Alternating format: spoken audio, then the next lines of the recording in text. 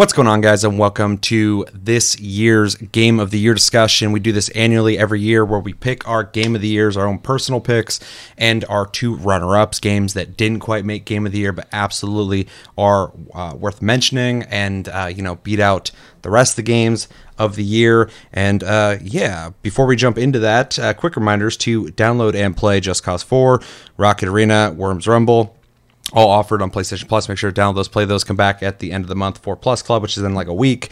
Last time we thought of those games, I'll let you know what we thought of them. And our game of the month picked by you guys is Smite, which is a third-person MOBA. Make sure to play that as well. It's free to play. It's cross-play, so you can play it with everybody, which is pretty dope.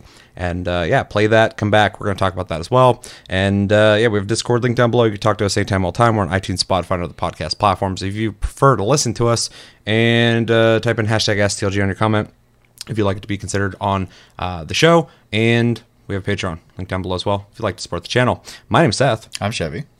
And I'm Chris. And we're going to discuss our Game of the Year. And this year has been fucking rough for me personally, but I feel like most people, because there has been a crazy amount of great games that have come out in 2020. It's the best thing that's happened in 2020. It has been the games. It's the one thing I'm like, you know what? There's one solid thing in 2020, and it was the amount of games. Although a case could be made for the absolutely devastating release of a certain game. I think everybody knows what I'm talking about. So we're going to talk about that. But before we jump into that, we're going to kind of reflect on the year in gaming. We have a list of 50 games that were released in 2020. We're going to go through it. If you guys feel like saying anything about these games, feel free to do that. If you don't have to. We can just go through the list fast as hell that way. I don't care either way. And before that, anything you guys think of the year as a whole, 2020 in gaming? Obviously, due to, the world being the way it is right now, a lot of people spent more time at home, and it was a good time for there to be the amount of games, and not just the amount of games, but the variety of games that came out this year.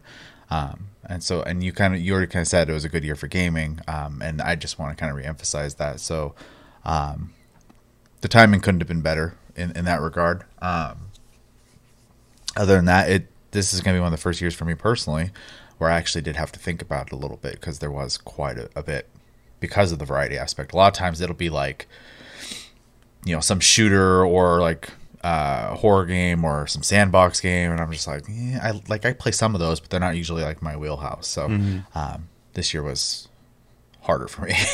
This year in the history of us doing these discussions on the channel has been the hardest one for me, but also it is my winner is barely scooting by the other ones. This is not a year where I get to pick the definite winner, the best game of the whole year easily. That's typically a thing every year for me, but this year I'm like, I had like 3 or 4 games kind of like wrestling around, like, which one am I going to pick for Game of the Year? And I got it locked in finally, but just for anybody who's listening to the discussion, obviously let us know your opinions as well. This is a discussion. This is everybody's thoughts on this. But just the one I'm picking, there's plenty of other games that could have made that as well. It's a really fucked up year for how good games have been. So it's really tough for me to pick. And when I do pick, the other games are like right behind it. It was really fucking neck and neck for me to decide which game I'm going to say was the best game of all of 2020. So, yeah, it definitely was a really close call for me as well. I usually have like Chevy, I kind of have like one that just kind of sticks out to me, but this year is because there were so many good games. It's just kind of like a neck and neck race. I just have to pick one. So just know that they're all really, really like decimals close to each other. Yeah, even to the point, like the fact of like how many good games have come out this year. Some of these games that I was considering I haven't even beaten, which is hard because it's hard for me to kind of say if a game is the game of the year or one of my runner-ups if I haven't even beaten it, because finishing a game really kind of can make or break a game. I could be enjoying a game, play the end, and be like, that's kind of a weak ending. Or play a game I'm thinking is like, okay, but then like I get to that ending, and it's so fucking good and it resonates with me for so long that I... it elevates how much I enjoyed it. So, and this year it's just been so many bangers to really kind of, it's just been rough. It's been rough to figure that out. So I've pretty much emphasized that already. Yeah. Anything else before we jump into this list? I mean, you guys watching, feel free to kind of go along with us and type it out, because I'd be very curious to see your guys' thought process on this whole thing too. So Yeah. All right, so let's jump into our list. This is via I know. This is via Polygon. But it's more so just 50 games that released in 2020. So I wanted to find a list that wasn't every game released in 2020, because we'd be here all night, and not a list that's like 10 of their favorite games in 2020. I wanted just 50 games, go through, reflect on them. It's not going to be every single one of them, but it's plenty. So that being said, number 50, we got Bug Snacks. Obviously, kind of an end of the year game that came out, but very well received in my opinion. I don't know a whole lot of people who disliked the game. I didn't beat it, but yeah. I feel like I'm pretty close. And I would definitely emphasize if you have a PlayStation 5 or that's also on PC, I think, as well. Yeah, it is. Definitely try it. It's fun. Yeah. Yeah, and just jump in here if you feel like you have something to say about it. I'm confused because they have No Man's Sky on here. Did it come out on something specific, or? I'm not seeing that. They're just saying 2018. They pretty much had an expansion come out. That's so, what it is, so. Yeah. So I'm not gonna really. I mean, if somebody wants to talk about that, that's cool. But that's not really on my radar. Helltaker, Doom Eternal, which is a game that like had a lot of hype. A lot of people loved it. It kind of tapered off quickly, though. I know people, if you bring it up, they're like, "Oh, it's great," but like, the conversation didn't carry on for very long. So no, it's oddly quiet. Yeah, and that also was kind of like represented in the Game Awards as well. You didn't see a lot of like clamoring for anything Doom Eternal. So even though it was nominated in a bunch of categories. Yeah, very interesting. I played it. It was fun. Super Mega Baseball 3. We all remember that game. Mario Kart Live Home Circuit. Didn't play it. Creeks. Don't know what that is. Call of Duty Warzone. Very popular, but that came out already. This list is kind of all over the place. Yakuza Like a Dragon, I think, is probably one of my biggest regrets of 2020, because it is a game I have not played yet, and I want to play. I just haven't had time. Late in the year, though. Yeah, and I haven't had time to put into it the games I prioritized, and this might have been a mistake on my part. Maybe I'll play the game, love it so much, and fucking go, holy shit, that should have made my top 3, but it can't because I didn't play it. But it is, we've had discussions before of our biggest regrets in 2020. I don't think we're going to do that this time, but that is one of my biggest regrets of 2020 is not playing that game, just because I've heard nothing but stellar things about it. Yeah, same. Though I am kind of in the wheelhouse of, which might equal never happening, but I would like to just like play the other games before playing this, just because I know there is connection to those games that will probably make the experience better. So. Yeah. All right, moving forward, we got In Other Waters. I don't even know what that is. No. Wide Ocean, Big Jacket. Don't know what that is. League of Legends. Okay. What is this list? I apologize, everybody who's like, "What the fuck?" I'm with you, 100%. Maybe I made a mistake in picking this list. Arknights, Desperados 3, which came out, looked kind of interesting. I think I played a demo of that, and it was pretty cool. But yeah, I never got around to playing it. Paradise Killer, don't know what that is. Dirt 5, played it. Definitely won't be making my list, spoiler alert, but it's fun. It's a lot more fun than I thought. I got it for PS5 and I've been enjoying it. So it's interesting to see it on there. Tony Hawk's Pro Skater 1 2, another game I haven't played but want to play. But at the same time, I've had discussions about this a couple times with people, but it's a game that I keep hesitating to buy because I feel like as soon as I buy it and play it, I'm going to play it one day and be done with it. Yeah, I just kind of revisiting, going, "Oh, this is dope," and then being done with it. And no disappointment, no negative feelings. Just like I've played Tony Hawk, 1 and 2 so much already that that it's going to be like that. Possibly not, but I just haven't pulled the trigger on it yet. Yeah, same. Yeah. Yep. Paper Mario, the Origami King. Every time I see that, I want to say the Origami Killer because fucking that one game. This is also in the list of regrets because I wanted to play this, and I just didn't. Yeah. Yeah, I mean, not for me, but I definitely am curious to play it for sure. The Solitaire Conspiracy, very, very conspiratorial. Ghost of Tsushima, of course, one of the biggest games of the year. It's on the list. I'm glad it made the list. Ori and the Will of the Wisps, another regret of mine for 2020. Did not play this game. I'm sure I will play it at some point. I really like the first one. and love the art style, everything they do with it. So, yeah, definitely will be coming back to that at some point to play it. Murder by Numbers. Don't know what that is. Anybody know what that is? Nobody? Okay. Mm-mm. Destiny 2 Beyond Light, which is that the newest one? Yeah. Yeah. Which I think is fair. Expansions are a big enough thing to kind of keep it relevant in the next years to come. Agreed. You gave No Man's Sky a pass for that one, though. Yeah, but they didn't say shit about that. They didn't say anything about an expansion. They said No Man's Sky. If they just said Destiny 2, it'd be kind of weird. The title didn't. In the description, it said that they were talking about the update for it that came out for it this year. Yeah, I don't know. I'd have to look into that. So yeah, 27 Hyrule Warriors: Age of Calamity. Never played it. Heard about it. I'm sure it's fun. Streets of Rage 4, which I did play. It's pretty fun. Definitely will not be making my top 3. But it plays just like Streets of Rage, which is pretty cool. It looks very different, but you get used to that pretty quickly. Hardspace Shipbreaker. Rob plays the crap out of this game, which I have heard really good things about it. I just haven't played it. So definitely will be picking that up. I'm sure on sale at some point on Steam, because I think I have it wish listed. Yeah, he said, not to speak for him, but obviously he's not here. Speak for him. I've been playing a lot of Minecraft lately, and it's just been my Zen game. And he's like, "Oh yeah, that's that Shipbreaker game for me." He's like, "I just zone out and take ships apart." I think that's the big reason why I haven't played it, is because it's one of those games where you're just gonna idly play it forever. Yeah. Which I've been doing with Dead by Daylight. So and I'm not playing anything else, which I should be. So I'm trying to avoid those kind of games, although I'm not. But I guess I'm trying to avoid adding more of those type of games to my fucking arsenal. Spiritfarer, which I played the demo of. It was pretty neat. Same. Not really my style of game, but I really like the art style. Demon's Souls Remake, which I think absolutely will probably make some people's top 3 picks because it is fucking awesome. Star Wars Squadrons, the fucking game that could have been. I like how they made this game. Said, at least they're honest about it. They're like, we're not supporting this game. That's it. The game's done. We're already starting to work on our next game.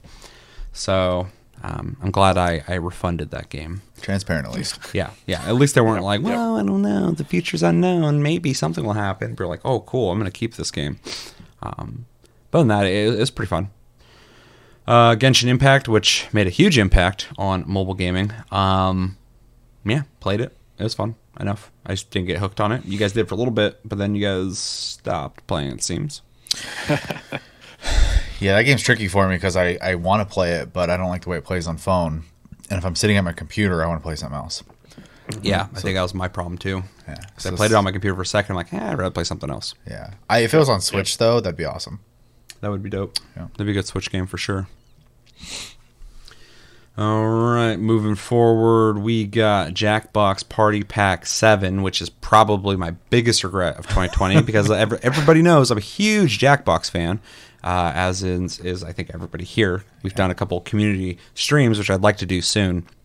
Maybe I'll pick that up. I think I almost picked it up on PC, but all my other Jackboxes are on my PS4, on my PSN, and so I was like, I'd rather keep them all together because I know myself, and if I have 7 on my PC, I'm going to buy the other ones and already own them. Right. We got we're not too far away from 2,000 subs, so maybe we can do something with that. Yeah. Let's say 2,000 subs, we'll have a community stream. We'll fucking hang out and play Jackbox and other things. That'd be very fun. But yeah, I'm definitely picking this up at some point. Whenever it's advertised to me and it's on sale, I'm going to pick it up instantly. So, yeah. But yeah, I didn't play it, and it probably wouldn't make my top 3 anyway. Last of Us Part 2, very huge and controversial game. One of the early controversial games of 2020. There's been plenty of controversial games of 2020, which is good. Controversy can be interesting sometimes, as long as it's, I guess, fair. Exhausting. Yeah. It's been an exhausting year all around. But yeah, Last of Us Part 2. Great game. Played it, beat it. And yeah. Assassin's Creed Valhalla is a slight regret for me. Another game I haven't played this year that I want to, but don't feel a super a strong pull to play it. I just kind of loosely want to play it. I bought fucking Watch Dogs Legion, and it's fine, but I haven't played it since. I wanted to. But, yeah, not on Steam. Yeah, yeah, that's stupid. You can buy it on. No. Okay. Oh. But yeah, I played it. It was okay. It was fine. It's not bad, but it's not amazing. It's got some really cool ideas.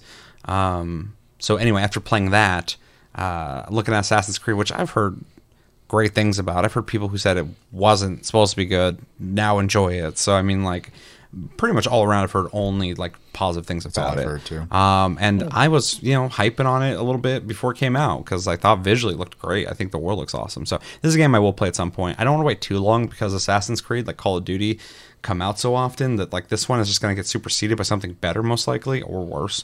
And so I feel like I need to play it while it's still timely, Right. Because they'll forget about this game quickly.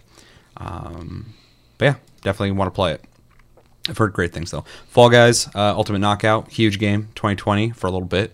It's still doing well, but that hype building up to it, man, that was fucking. There's electricity in the fucking air, and then it hit, and people were happy with it. And then after that first month, everybody just quietly was playing the game, enjoying it, and then people were like, "Dead game, the game's dead, game's dead." I was like, I think the weird thing there is I don't think it was necessarily that people were done necessarily with Fall Guys as much as Among Us just blew up right in the middle of its hype. So Sure. That's definitely a factor. Among Us, a 2-year-old game, fucking blew up. Yeah. That was really wild, and it did take some of that steam. But it's just funny to look at the game and that its population went down, which it's gonna do anyway. And people instantly thought it died. I was like, I hate that. I hate when we're like dead game. I'll say it's probably the most lame thing I ever will see people say on Twitter. I mean, if there's like 10 people playing the game on Steam, that's dead. Sure. That's 100%. 100 people, that's pretty fucking dead. 1,000 people's pretty dead, but it was nowhere near that. So, yeah. Astro's Playroom, number 16. I'm glad they even mentioned this because Astro's Playroom, in my opinion, is a legit game. You can get easily like 10 hours out of that game if you played it, from beginning to end, collected everything, and took your time with it. Didn't speedrun it, even though it has speedrun modes after you beat each area. Game was so good. I want them to make more of these games, like legitimately. Not every time they release a new console, even though I like that they do that. This is a very good showcase for the console too. Yeah, yeah, but even just beyond that, I'm just happy that it's that it was a game. It's a game, and like it was the first thing when I was showing people the PS5 when they came over, I would always make them play Astro's Playroom first because it's the best example of what the PS5 is able to do, and every single person who played it went from going like, oh, this is really neat about the controller to, well, this game's kind of good. Oh, this is really cool. Oh, it's like celebrating all this PlayStation iconography. I'm like, yeah, it's fucking awesome. So, glad to see that. 13 Sentinels, Aegis Rim, a game I need to play, a game that I've heard nothing but great things about, a game that should not be on my radar, but is so talked about in a positive way that it is on my radar. So, and when that happens, I get curious because I'm like, people don't typically talk about games like this that much unless they're only into those kind of games. But this one is just, it keeps coming up. It keeps coming up. So, well, it's interesting too because, as it says there too, it's the guys who did Odin Sphere and Dragon's Crown as well. So, which makes sense because I looked at the art style and it reminded me of that. Yeah. And it also shows that the people who do the art style only went fucking buck wild in one game. Yeah, I would say Odin Sphere's got a really nice, Yeah. fanciful look to it. So, yeah, I have both, and you can tell the art style's similar. But Dragon's Crown, he like went fucking crazy with that art style. yeah, And he even owned it and admitted it. He's like, I did that on purpose. yeah. No, it's shameless for sure. Yeah. In itself, though, I kind of like that they did that because the game's fun, but it also is a talking piece. So much, the amount of people. It's the only time I ever felt shame streaming. I was playing a game, and people are like, Seth, what are you playing? And I'm like, Dragon's Crown. And they're like, why? And I'm like, it's fun. I swear it's fucking fun. I'm not playing it because it looks like this. I'm playing it because it's fun. And they're like, okay. Okay. Like the whole time I'm like, I'm being fucking judged playing this game. Yeah, if you just replace the character models, the gameplay's great. No one give a fuck. They're like, what is this shit? I'd play this. But they Yeah. see that, they're like, why is she sitting on it like that? I'm like, I don't know. I can't answer that. Why is her thigh the size of a fucking building? Yeah, why'd they go the Street Fighter 5 route and fucking make everyone logs? But yeah, 13 Sentinels, Aegis Rim, a game I definitely want to play. And I've only heard good things about yeah, it too. So. yeah, definitely. Umurangi Generation. Don't know what that is, and maybe I'll never know. Valorant. Oh, there you go. I was like, oh, I messed up. Valorant. Number 13 is Valorant. The CS:GO Overwatch hybrid that just was not that fun. 12, if found, ... Don't know what that is, but it's on a lot of lists. So apparently it's a game worth playing, possibly. Spelunky 2, the game that I keep asking people why people love it so much, and nobody ever answers me. I did see that apparently it has, I don't know if it's Steam Workshop support or if it's mod support or whatever, but you can change the character models to like whatever you want pretty much. So I've seen some pretty interesting little characters running around the world and stuff. So Yeah, it's a roguelike, like the original one. You just go as far as you can until you die, and then you go back. But like, there's no like progression. It's literally just and it's got co-op and shit, which is cool. But like, I'm like, fuck it, that's the only thing people are playing it for. Is just like platforming. probably. Which makes me sound like a spoiled asshole. I Like played that's the- all you play it for is the gameplay. I played the first one a little bit, and I remember the controls being pretty tight. So Oh yeah, no, I played the first one. Oh, yeah. That's Oh, why yeah. I'm confused why people love it so much, because it's fine. It's fine if you're a Spelunky fan. I enjoyed it. I'm sorry. I literally heard a guy. I was looking up Spelunky 2, and this dude said it is one of his favorite games ever made in his top 5 favorite games ever made. Spelunky 2. That is a claim. Yeah, and when you read people's comments on the game, they love it. Really? And I'm not questioning that they love it. I'm just like, Isn't that a this Square game? I don't think so. No, I don't think so. I thought Square they published Square it for makes some reason. Square makes their games, which are typically good, Agreed. and then everything they do outside of that is shit. Typically, they're really bad about that. Every time they have a game that's coming out that they didn't make, I'm like, I don't know, man. Just stick to what you guys make, but that takes like 7 years. Among Us, which is a 2-year-old game, Ain't and it's come on their out list. this year. It did not come out this year. If it was re-released this year on something, well, it did come out technically on fucking Switch. Well, it just came out on Switch. Yeah, so that's a 2020 game. Yeah. It's just Technical- released on technically. Game Pass as well. I mean, they didn't write this when it came out, but retroactively, they're not incorrect. But they've also shown that they don't care. That's not their They list. definitely don't. This is just their most worth mentioning games of 2020, apparently. Yeah. But yeah, Among Us, a 2-year-old game that did not come out in 2020, except for on Switch and Xbox. Coming out on Xbox soon, which is pretty cool. It needs to be on everything. Yeah, for sure. I don't really need to say much about it. It's been very popular. It's a fun game. You know what it is. You know what it is for sure. you know what they do. You know what people do when they play it. You know how it goes. Number 9 is Blaseball, which I saw on other lists. I don't know what it is, but people are saying it's like one of the best games of 2020, and I never heard of it. Apparently, I'm until going to have tonight. to write down some of these games because I'm getting a little confused on some of these. I am one of the many who have never particularly gotten into watching sports. I participated in athletics when I was younger, but I was never the team-based. But it was never the team-based stuff people enjoy watching and talking about. My introduction to Blaseball was my friend messaging me on Steam asking, "What Blaseball team did you pick?" As if I was supposed to know what that meant. With no context, I hastily logged into the provided link and picked the Baltimore Crabs, as that's my local team. I'm also a Cancer, so ... From there, things spun out of control very quickly. I became addicted to Blaseball, and not even the gambling aspect of it. Does this sound fun, gambling? I mean, it can be. Not for me. All I think of is Blitzball from 10. Oh, Yeah. God. You just killed it for me. Yeah, me too. It's probably one of the worst parts of that game. All right, number 8 is Crusader Kings 3, which is really cool to see because the other 2 games have such dedicated fan bases. This one really seems to be popping off, which is nice. I need to play it. I've said this many times. This is a game that I need to have time to invest to learn the game to play it because Crusader Kings is a very technical game, and you're not going to casually just kind of walk in and go, all right, let's get a game in real quick. Yeah. Half-Life Alyx, which in my opinion is the game of the year in VR, easily. It's the best thing that's come out in 2020 VR-wise, in my opinion. And yeah, I think it definitely deserves to be mentioned because it is in my opinion, the best effort so far at making a AAA VR game. It showed me the potential that a big company could make something really crazy and incredible in VR if they had the passion, drive, and budget to do it. So luckily Valve makes stupid amounts of money that they can take this risk on like 10% of gamers being able to play their game. So plus it's personal investment for them. They want people to buy I forgot the name of it.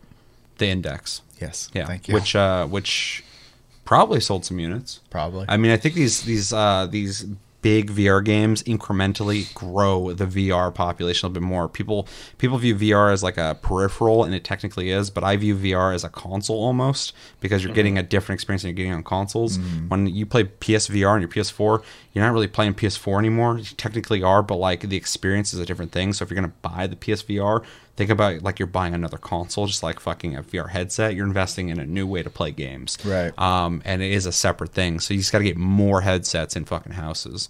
But yeah, Half-Life Alyx I think is a great reason to buy a VR headset. It's a full-ass, fully made AAA experience you'd expect from any other type of medium when it comes to gaming, and they did it great in VR. With those Half-Life physics. With those Half-Life physics, for sure. All right. Spider-Man Miles Morales. I gotta say, Pete. The game that's still fucking shrink wrapped on my shelf.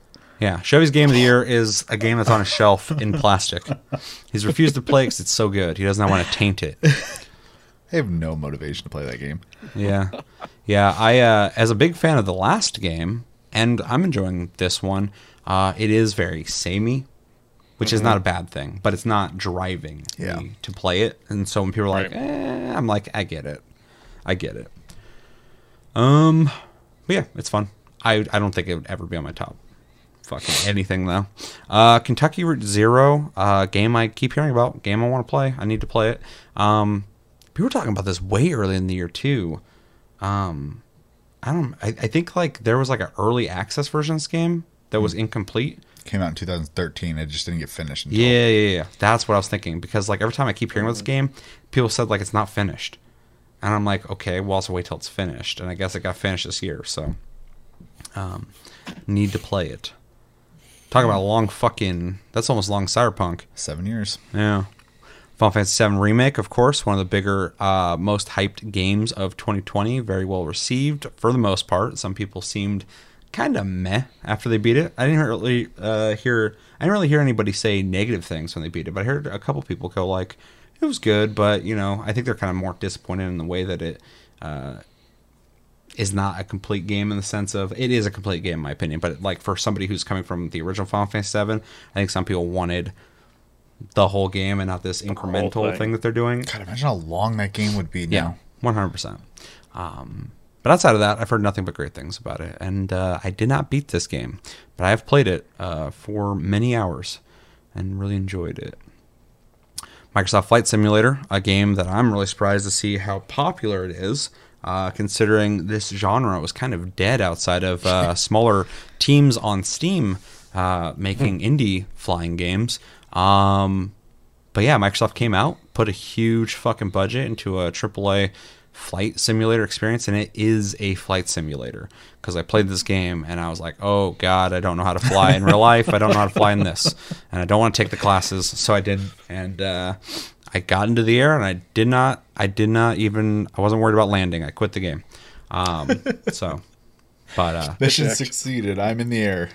Yeah, I took off. I got into the air, and it's like, you need to go west. I'm like, I don't want to move the plane. It's safe here. I'm just gonna go straight. Really cool experience though. They did a lot of really cool stuff with this, and like I said, I'm really surprised about like how popular this game was this year. So much so that it started getting some of that so popular. I hate it. Hate on Twitter, where people are like, "Hey, fucking, this is a boomer game," and people are like, "Well, I play this game. Well, I play this game. Well, I love this game." Like, oh, like all these people going like, "What are you talking about?" So, yeah. Number 2, Animal Crossing: New Horizons, a very, very big game for 2020. This thing single-handedly was selling Switches out of existence in 2020. For months. I think it's still hard to get one. It is. I got real worried because my Switch didn't turn on yesterday. I was like, dude, I can't replace this right now. Yeah. So it turned on today. Because even if you find one, FedEx, Amazon, or UPS might not even send it to you. They might send it to someone else. But yeah, huge game. It's not really. I'm not a huge Animal Crossing guy, but I enjoyed this one. And I know a lot of people who don't play video games who went out of their way to buy Switches to buy this game. So its impact has been huge in 2020. I would say it is one of the biggest games easily of 2020, like top 5 easily. Just the sales, everything. It's been crazy. Yeah, probably. I'm kind of curious how many it sold, because last I heard, and this was months ago at this point, it was over 20 million. Yeah, it's crazy. So, yeah, it's wild. Yeah, people like that Animal Crossing. It's a chill game. When I was playing it, I was having like really bad anxiety at the time, and a lot of fucking stupid shit going on. And I'd play that game, and it fucking chilled me out. It was perfect for that. So I can only imagine a lot of people are probably kind of in that same zone of like, I just need to go to my happy place. I need to go to my fucking happy island. And then you go there, and everybody's like, where have you been? I haven't seen you in weeks. You abandoned us. I'm like, I'm sorry. I came here to be happy. Why are you guilt tripping me? Yeah. And then lastly, we got Hades, which is, really highly regarded. People have been very happy with it. I have not beaten this game, but I'm pretty much at the end, I think. Last time I said that, Chris was like, you think so? So I'm like, when I hear that, I go, I don't know, maybe not. I feel like I'm pretty far into it, though, considering people said this many hours to beat it, and I'm pretty much at that mark. But it's a fantastic game. Plays great, looks great. It's very impressive with what they've done with the roguelike genre, in the sense that you're constantly unlocking new shit, and not even just in like things to use and mechanics and new people showing up, but the story unfolding as you play it. It's a very it really has pushed the genre forward in a way that you're either going to be making traditional old school fucking roguelikes, or you're going to try and follow them and what they've done. So they've really kind of been a trailblazer in this genre, in my opinion. Yeah. All right. Anything you guys want to say before we jump into our first of the runner-ups? I hope that made it easier for you to pick. Yeah. I was just going through that to give people like, I don't know what to pick. I don't know what to pick. Well, let's go through a list and fucking remember all the things that came out this year. And of course, plenty of other games came out this year. So that's kind of the crazy thing that we have to remember. All right, so let's get into this conversation. The way this works is we have our game of the year, which will be the last thing we talk about, and then we have our 2 runner-ups. You guys can do, like I say, every year, however way you want to do this. It can be equal. It can be in order. I think mine will be in order, but barely in order. And I'm going to give shout-outs per tier of games that almost made that place as well. Except for my game of the year. It's just wins. Yeah, I might just do shout out. You don't have to. I'm just saying I am. Well, no, I already had one in mind anyways, but I'll probably just do it right off the bat. Uh-oh. Cody hit me up. We're filming. We're filming, Cody. Too late. Get in the comments. Let me know what you thought. Yeah, so I'll start out. Okay. My first runner-up, which I guess is my second, if it's my first runner-up, so my number 3, moving up towards Game of the Year, is The Last of Us Part 2. This one I've been predicting would make my top 3. It did. I didn't know where it was going to land, though, so I'm not surprised to see it be number 3 on the list. The Last of Us Part 2 is it's a Naughty Dog game. It's incredibly made. It looks amazing. It plays great. The acting in it is phenomenal. The story is good. Play it if you haven't played it, or at least don't go off the leaks. I'm one of the people who was upset about the leaks as well, so I'm with you guys. Just play the game. It's solid. The ending is really, really good. I left that game feeling devastated. I'm not going to blow it up the way people are saying it was the Schindler's List of gaming. That's stupid. But people said that. It was stupid. Really trying to talk this game up. But the writing is very smart in the way that they transform your perception of characters throughout the game in a way that I didn't think they could do, and they did it. Which definitely needs to be celebrated, in my opinion. It's very well done. Got some nitpicks about it, but overall, I really enjoyed the game. I enjoyed the journey of it. I wish more people would have actually given it a chance like I did. I went into it going like, fuck, dude, I read the leaks, I'm not too happy about them. Played the game halfway through, I was like, dude, this is not going the way that I really would prefer. And then I played further, I'm like, holy shit, okay, this is its own thing. I get what they're doing here. And then by the time I beat it, I was just like, wow, okay.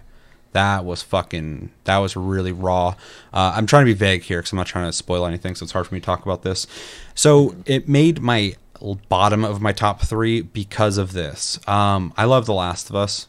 It's one of my favorite games ever made. I've said that a million times. The gameplay has barely evolved. Does it need to be something new and spectacular? No, it's the sequel. It should be similar to the last game.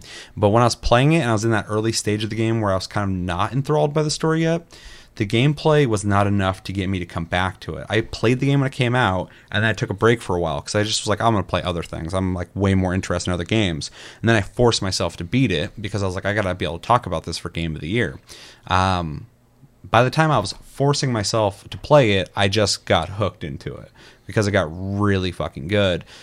Gameplay is fine, but it's nothing amazing. So any game that kind of is past this on my list of games, is more because it might have also had great stories or no stories at all, depending on what it is, but the gameplay was there. And this game, the gameplay did not evolve that much, and so it's fine, but it's nothing amazing. So great story, great characters, great acting, great directing, as much as you might have a negative opinion on Neil Druckmann. I think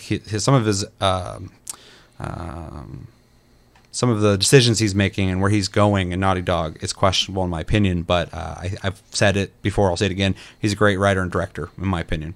And it really shows in this game. Just gameplay is exactly as the first game. So, and their multiplayer didn't come out with the game. Right. It's coming, and that's not a knock to the game. It's in my top 3 games of the year. It's just, if it was out, maybe it would have made higher. But there's a whole section of the game that's still not out, and I hope it comes out, and I hope it's great. It just did not come out this year, so it's not part of the whole bundle, and I can't talk about it. Now, my shout out for number 3, which might be a surprise for some people, is Final Fantasy VII Remake. I want this to be in my top 3. I can't put it in my top 3. I haven't beaten it. I would feel bad putting a game in that I have not put enough time into to talk about, completely. I'm like fucking probably a third through the game still, not even halfway. And so as much as I've played now and I'm liking a lot, so much so that I feel like it would make my top 3 easily, I don't think it's fair of me to put it there if I have not played it that much. So that's an error on my part. But I'm going to be honest, because I did think about it. Even yesterday, I was like, I should probably put Final Fantasy VII on my fucking top 3. Because I knew it was going to be on there. I played it. I was like, this is fucking Game of the Year material. I haven't beaten it. It's not fair of me to pick it. So that's just a shout out for my 3rd place. All right, let's jump over to Chris. Okay. So I'm going to do it the same way you did. I'm going to do my second runner-up, so number 3 in the list for me.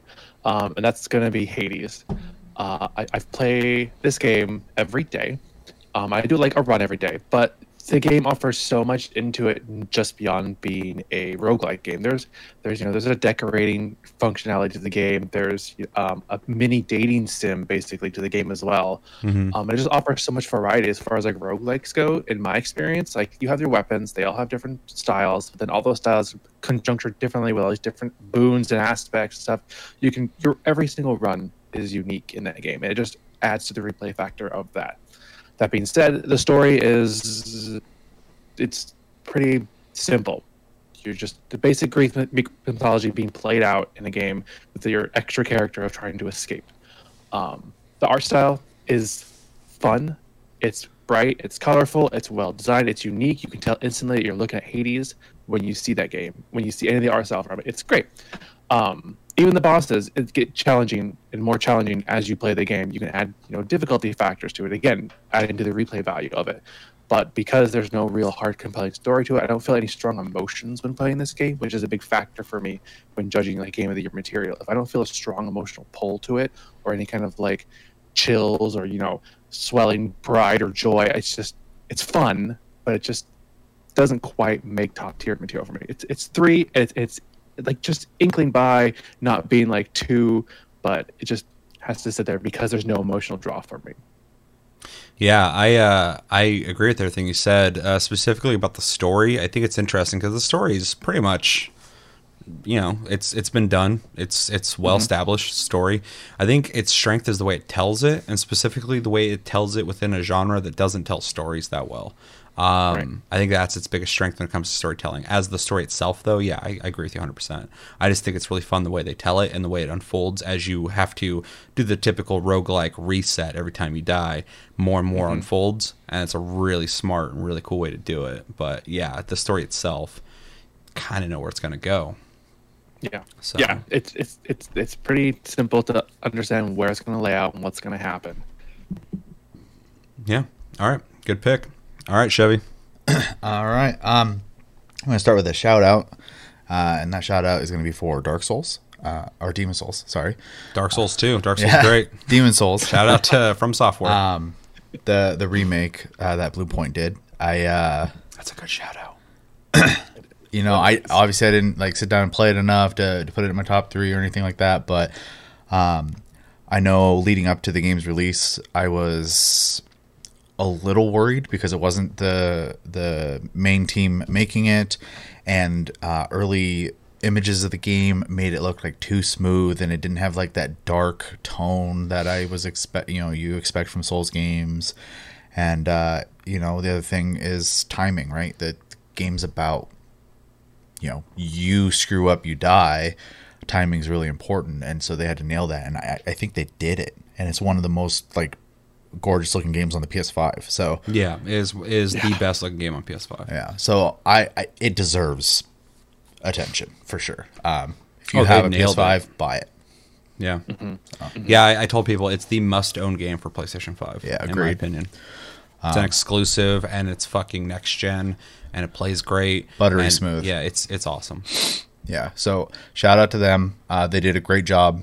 That would be a kind of scary project to take on, because that's a game, if you mess up, the fans are going to tell you. So Yeah. my number 3 then, since we're done with the shout out, is going to be Animal Crossing. I wasn't originally even going to put this in my top 3, but I played it so much. I feel like I have to have it in my top 3. I played it for months, every single day, at the very least, to just get my fossils. That game is very quality made. Animal Crossing, I was a little worried about there when Nintendo started like kind of dabbling in the mobile market. They had a really weird DS game where they were kind of like trying to figure out what to do with Animal Crossing, or doing like a side project, where it's more about like the fashion aspect of Animal Crossing and less about like the town building stuff. And I was like, I don't know about that. And then the mobile game came out, and it was kind of like a light experience, but it was a campsite. And I was like, uh-oh, what's happening with Animal Crossing? And then this one comes out, and they're like, oh, you're going to move to this island. I'm like, they're doing the weird stuff again, but they didn't. It was Animal Doing that Crossing. fucking weird stuff. So, I mean, honestly, my only complaint about the game is the multiplayer functionality of the game. There's a lot of random loading that multiplayer requires, and there's not enough to do in multiplayer. I know in past Animal Crossing games there was like areas you can go to, and there were multiplayer activities to do. This doesn't really have that, and I kind of wish it did. But they're constantly updating. That would have been huge. Still, yeah. Sucks they didn't. There's the perfect year for it to come out. Oh, dude, And my Switch got a lot of use out of it. I have to give it credit. So No, it's cool that you picked that, because I forgot how much you did play that game. A lot. You played it a shitload. I mean, I played it more than I thought I would. I only put like 15 hours into it tops, but you were playing it all the time when it came out. Every day. Yeah. So you And definitely harassing got the people to buy it too. What time kind of fruit investment. you got? Give me your fruits. Well, you over there, you I have this still game? need all No? the fruits. Buy it. Give me your fruits. Yeah, you're a fruit whore earlier this year. there's the achievements. Who has it? What kind of fruits do you The have? achievements give you rewards, so I was trying to get them. Yeah, I'm sure they do. But no one in my friend circle wanted to play the game. I played a little bit, but the multiplayer, like you said, I think that's its biggest weakness. And it's not even bad. It's fine. Like You specifically, have to make your own fun. for people who are like, and I am not saying people who play Animal Crossing are casuals, but there are casuals who play Animal Crossing, and for them to just be able to come look at your house, the way you decorated it, and the way you're dressed, and have that interaction. Maybe you're in a headset, just like having like voice chatting with people and hang out on the island. It works in a social way, but yeah, it would have been cool if there's more like activities for people to do together. Would have been maybe cool to have like a shared island that you could fly to, that everybody's working together on, and then go back to your own islands possibly. There's a couple things they could have definitely done, but outside of that, everything else. Like one thing, when you said how much time you put into it and what the game offers, essentially, the amount of content that game's insane. The amount of times I would look at the stuff you had bought and unlocked recently, or the shit you just dropped for me. Like I was a peasant, and you're just like, here's some stuff, and I just like fucking run over and just grab I'm it a up real hoarder, quick. so I had shit to give. Yeah, and I'll take free shit. So you just like drop a bunch of pants on the ground. I'm like, I'll take those, and I start fucking scooping them up, and I'm like trying them on. And then like you show me the store and what was being sold, and like every couple months or whatever the fuck, there's like a new update out with a bunch of new stuff. I was just, there's a shitload of content in that game. That's a full ass game, and for a dude like me, it doesn't seem like it. I look at the game, I'm like, you just walk around, and fish. That's what you do in that game. You And I'm say playing that about MMOs. and then I can and I will say that about some MMOs. But yeah, when I start playing it, I'm like, yeah, this is fun enough. Like it's kind of cool. But that game, the simplicity of that game, and as it evolves, the longer you play it, I was like, oh fuck, this is something I wasn't getting before. I'd come back and someone's like, hey, Achumba, fucking, I got this new thing for you to do, and all this shit. And I'm like, wait, you do? I got a new building being built right now, and all stuff, and like all this shit, and like the evolution of your community is really interesting, and something that most games don't do. What's also really good about, and Animal Crossing has always been pretty good about this, but like if Yeah. I have a villager and you come visit, and then they randomly decide that they want to spread their wings and go somewhere else, and they move to your island. If I come visit you, they'll be like, "Hey, it's been I haven't seen you for blah blah blah. I've been enjoying my life here. Blah blah. How's the old place going?" They remember you, and it's really interesting. So Yeah, this is something that's in a lot of Japanese games in general, is small details. There's so many games that come out of Japan and have all these like little details that I appreciate. Like you didn't have to do that, but you did. You didn't have to do that. And in the same regard, like a Rockstar game, and I'm like, you didn't have to make this world real, but you did. Yeah. But they're going for the immersion factor, whereas like Japanese games a lot of times go for the gameplay factor. So like anytime I return, everybody's got something new to say to me. They recognize that I've been gone for a while. When I go to your island, people are talking about you and stuff like that. Like there's all these like little things that like they didn't have to. They could just say like normal NPC shit. You could talk to them, and I could talk to them and have the same thing, but they don't. well, even after you visited, I had one guy like a week later. He's like, "Have you heard from?" I don't remember what your character's name was, but have you heard from blah blah It blah? was something cool, but I don't remember what it was. I haven't either. seen him in a while. I was like, See, and weird. that's fucking dope, Yeah. because there's nobody would be playing the game and going like, I wish they would do that. And then they go, wow, we didn't have time. They just did it. And you're like, oh, the game does that. And then someone like me's like, that's fucking crazy. I'm just like super impressed with that. I'm like, holy shit, that's insane. yeah. So it's very cool. Very, very cool touch to that game. That game overall is just super charming. So, yeah, good picks. So we, for the record, got, I don't even remember what my third pick, Last of Us Part 2. Yeah. And then Hades, and then Animal Crossing. Animal Crossing. Thank you. Let us know in the comments what your third pick in what we're doing is. All right, so let's start with Chris this time. What is your second runner-up towards your game of the year? This one's gonna make some people, I think, surprised. So again, this is like neck and neck with being game of the year. But for me, the second place is going to be Ghost of Tsushima. This game story definitely has an emotional impact for me. Just being awestruck about the scenery and taking too many screenshots. Like I had to make space on my PS4 because I had too many screenshots.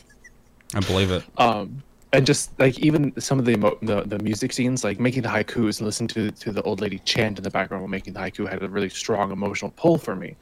The story overall is very downtrodden to me. I have to be in a very serious mood if I want to continue the story, because if I'm feeling lighthearted, it's going to bring me down.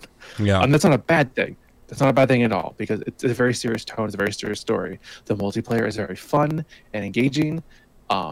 but what it brings it down to second place for me is that the multiplayer itself is kind of repetitive after a while. And I'm not down like saying it's bad. I enjoy it, but it does feel a little repetitive in the fact that like you're doing the same missions with slight variations over and over again, and it ends up being a sneak backstab fest over and over and over again. That seems to be primarily the way of beating the basic missions. The raid is a different story. It's a raid. It's always meant to be more challenging, and it's great they included a raid in it at all. And they even have currently, as of recording, like special of cross promotional event armor for the game, which is really cool that they keep updating stuff like that. But the story itself is fantastic. It's a little more serious, but it did draw, like I said, it draws emotions from me, which is very important. But it just kind of just barely squeaked down below because of the multiplayer content and the fact that things are too serious in real life for me right now, and I just can't absorb that constantly. It's fair. Yeah. Yeah, I mean, yeah, Ghost of Tsushima's fucking fantastic, so I understand and agree. Yeah, the multiplayer 2 is interesting just because that was like unannounced, so they just added that out of nowhere. So it's really hard for me to be, and I'm a huge fan of the multiplayer. I fucking loved it, as evident of my obsession with it when it came out.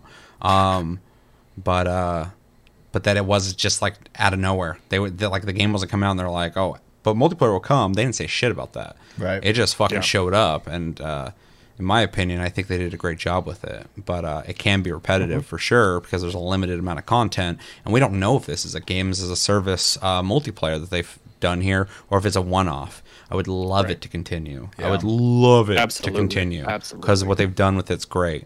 But it does have an end, and I think it's solid. You work through fucking the 9 missions. You have 3 difficulties, and then you do the 3-chapter raid. We only did the first part of the 3 chapters, and we did in like an hour, but that's because me and a prior group had done it for like 3.5 hours the first time. Right. And we cruised through it. It was fun. I like to do 2 and 3, but I love that the multiplayer tells a story and has a finale. So even if they don't do additional content with the multiplayer, maybe they'll do a Ghost of Tsushima 2, and then they'll just come out with the multiplayer and have like a better understanding of what they want to do with it.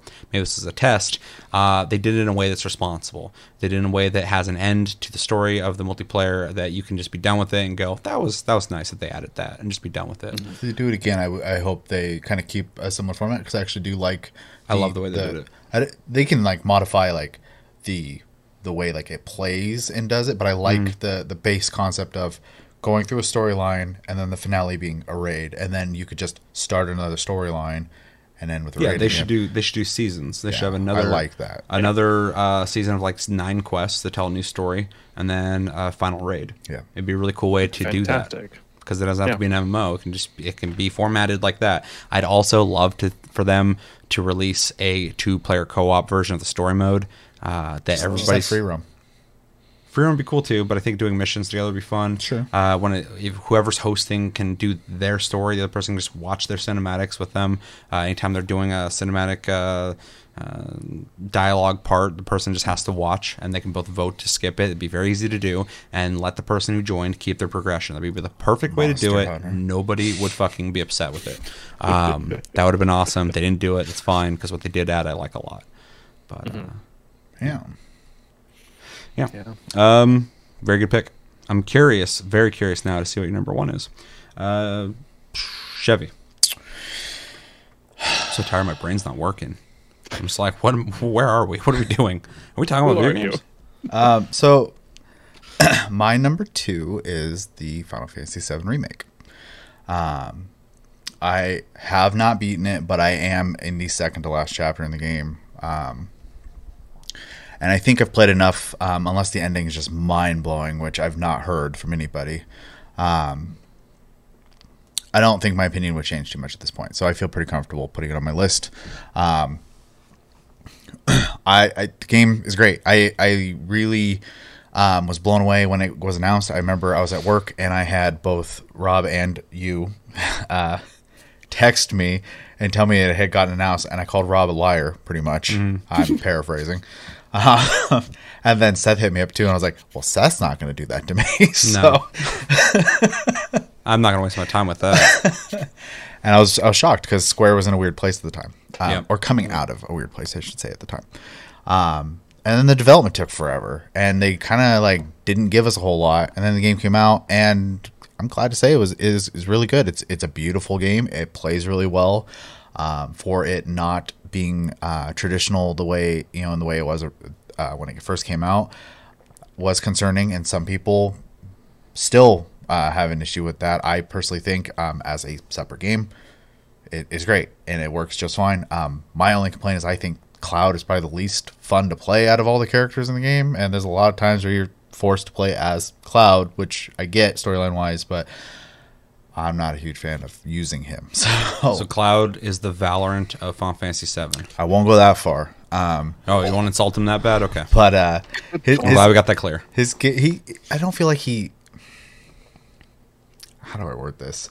He doesn't hit hard enough for me to justify his playstyle versus like, Tifa's a glass cannon at least, so like you're gonna melt people down. I just don't feel like Cloud puts out the same amount of damage, and I don't think he's that much tougher than Tifa. I don't know. I think there's a balance issue. I could be wrong. Maybe Plus, I'm playing him wrong. He ain't waifu material. He puts on a dress. I don't know. You see that dress he wears? Okay, fair point. fancy That's a good pushback. I'm not going to concede too much, but I'll give it to you. How many waifus do you know have mullets? It's true. Mullet waifu. That being said, which I think is a great segue.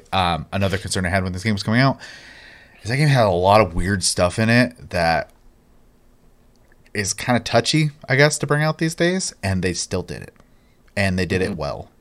So I'm very happy. Big swords, dude. A lot of people don't like those. I was very happy to see that they also still have stuff like, depending on what you do in the game, there's like a date scene, and you could go with one of the 3 characters still. I thought that was awesome that that's even in the game. Yeah, I love that the Final Fantasy VII Remake very much honors the original game and expands on it quite a bit, but also adds new interesting stuff for anybody who's a seasoned vet of the prior game. You're coming into it and you're having an experience you didn't have before. Yeah. It also people don't talk about this enough. Blends in Advent Children in a way that I think is important because Advent Children is canon. So. So, this is funny. One of the things that doesn't push it in the first place for me is I think they go a little too hard on the Advent Children stuff, and I think it becomes very distracting throughout the game. Sure, I can see that too. I just think it's important that they do connect them. Sure, so I'd rather them. I'm not gonna say I'd rather them overdo it, but I'd rather them do it or not than not do it because playing it, I'm like, okay, this starts to make Advent Children feel a little more at home with the story. No, for sure. Not just like a tacked-on side story that's kind of related to it. Yeah, it's not like one of those anime movies that's not canon, but it's just like, would it be fun if this thing happened? Yeah, and there are parts that are very much like from Advent Children, essentially, that have been put in the game that I was like, oh, that's perfect in this. But without being too spoilery about it, because it happens pretty early in the game, a lot of the dust monsters, I'll call them, they happen a lot in the game, and it's kind of annoying after a while. So so I do have like honest nitpicks when I play the game. Overall, though, it is a fun game. I plan on beating it, and I do see myself going through doing a New Game Plus because there is more challenges that unlock when you do New Game Plus. But it didn't have the grab me and make me just want to play it factor, and so it can't be my number one.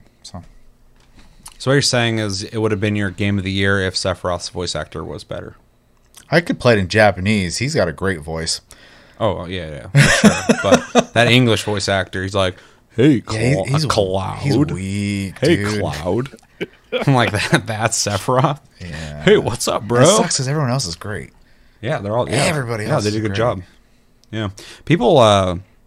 as a dude who watches things in the original language that they were made in, because I think it's really important to see what is originally created as. Yeah, agreed. I like to play things in Japanese, but also at the same time I have this morbid curiosity with English dubbing. And nowadays it's interesting with games too because they make them for both at the same time too. So there's not really like the original voice for a game like this because the voice or the lip work can be English It's or just Japanese casting choices now. Yeah, so I'm always curious to see what the English voice actors sound like. I always assume they're going to be horrible. So even if they're okay, I'm like impressed. Even if they're fine, I'm like, oh wow. But if they're really good, I'm like, whoa. Good job. Like, that's dope. I'm glad they actually cared because people should be able to play in English and have, like, good voice actors, not just go, like, well, go fuck yourself. Here's some bad voice actors. Or some people that were directed like shit. Maybe they're great voice actors. I was even actually partially worried about Cloud when I first heard him, but it totally works. I thought he sounded fine. I'm playing in English. And then when I replay it, I'll play in Japanese. that's my plan. Just like Ghost of Tsushima, I know some people started the game in Japanese. It's an American-made game, though, so I was like, I want to play in English to see what it like. The voice actors speak English, so I wanted to see what it's like in English first, and then I want to play it in Japanese in black and white and go back and do that. So, anyway, all that aside, I just appreciate voice acting, and I have a morbid curiosity as somebody who watched anime in the 90s of how bad voice acting is going to be, and if it's not, which is great. Yeah. And I think the Final Fantasy VII voice acting in English was actually pretty good outside of Sephiroth. And it's not even horrible. It's just like it doesn't fit. The guy's not bad. It just doesn't fit Sephiroth to me. Especially the Japanese voice actor for Sephiroth is like perfect. It's exactly what I think Sephiroth would sound like. Yeah, especially because Sephiroth is such like a sickly, like disturbed He's demented, dude. yeah. And he's super confident in what he's trying to do. And he just comes off kind of, how do I word this?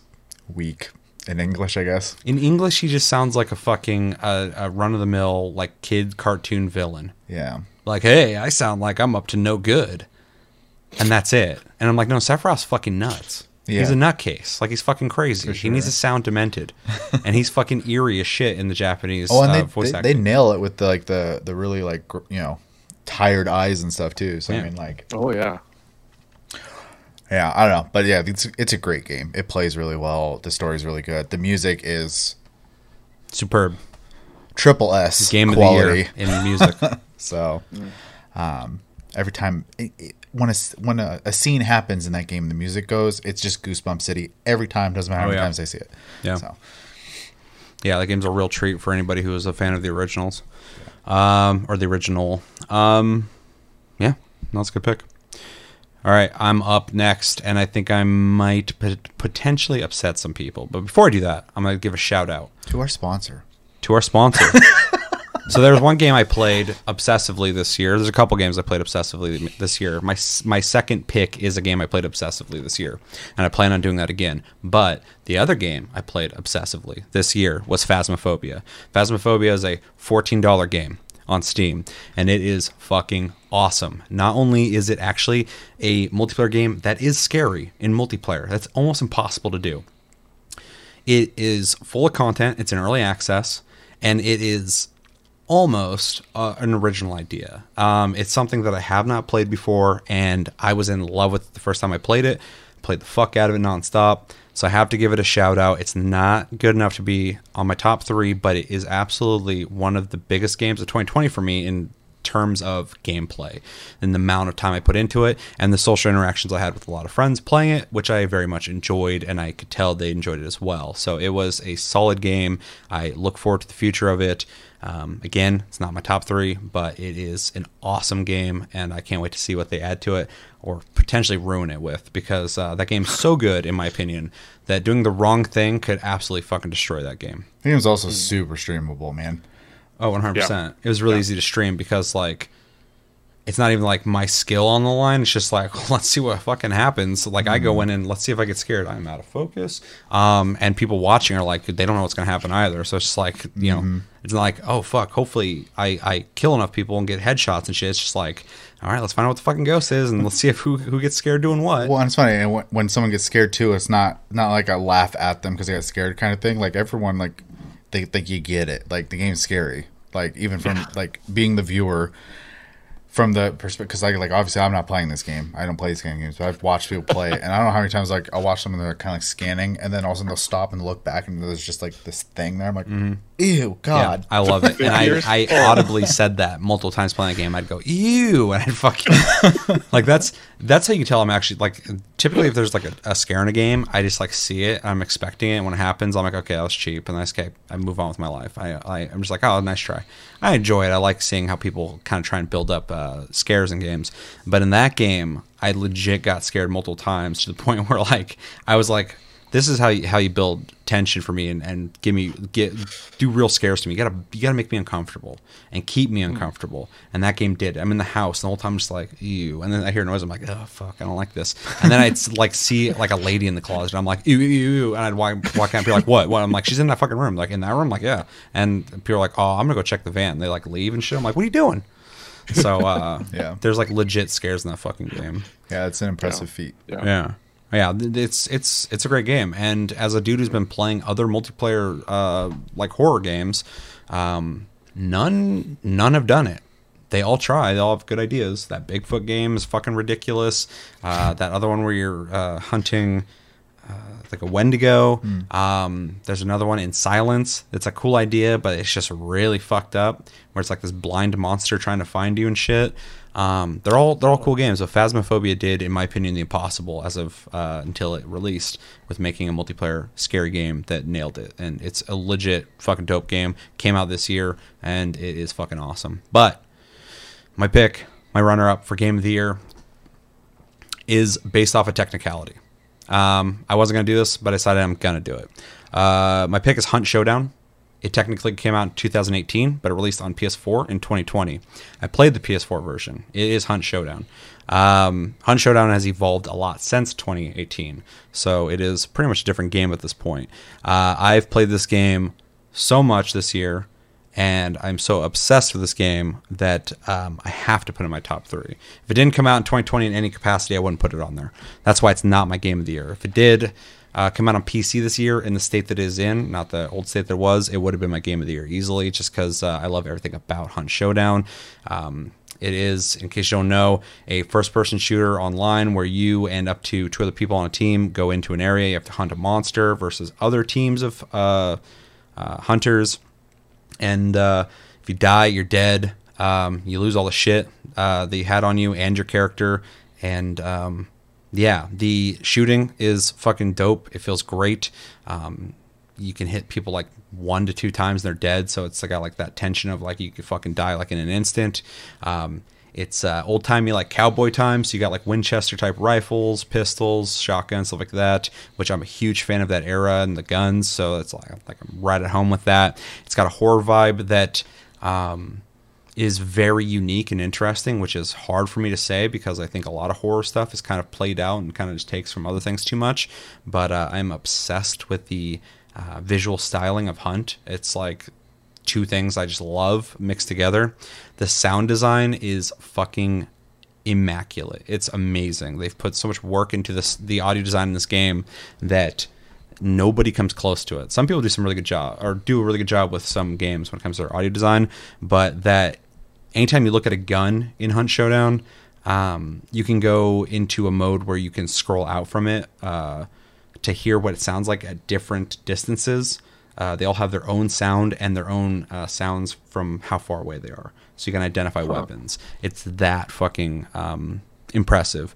And that goes down to the sounds that people make when they're, hurt, or you hear zombies or people walking on different surfaces.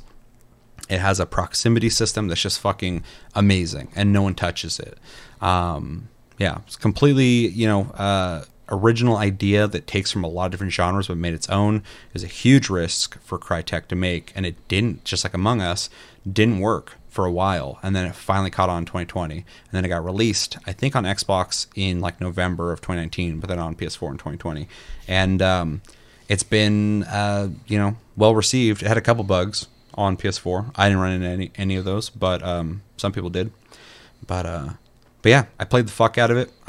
It is, when I kept thinking back on 2020 and the games I love, Hunt always comes up. It's one of the first games that comes up, and it is my most loved game of 2020. It's just hard for me to say it's game of the year because it's a multiplayer game, and you shoot people and they shoot back and you die, and I love that, but it's lacking lore and storytelling, which I would love for them to do.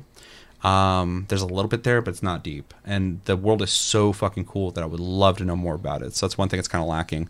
But also, again, it's a weird game that I'm putting in there on a technicality. If it did not release in any capacity in 2020, I would not be putting it on my list. But it did, so I'm technically putting it on there just because I loved it so much. But yeah, Hunt Showdown, definitely one of my favorite games of 2020. And I will be so bold as to say it's one of the best FPSs I've played in like 10 years. It is fucking awesome. It is. I mean, I've bought that game I think 4 or 5 times now.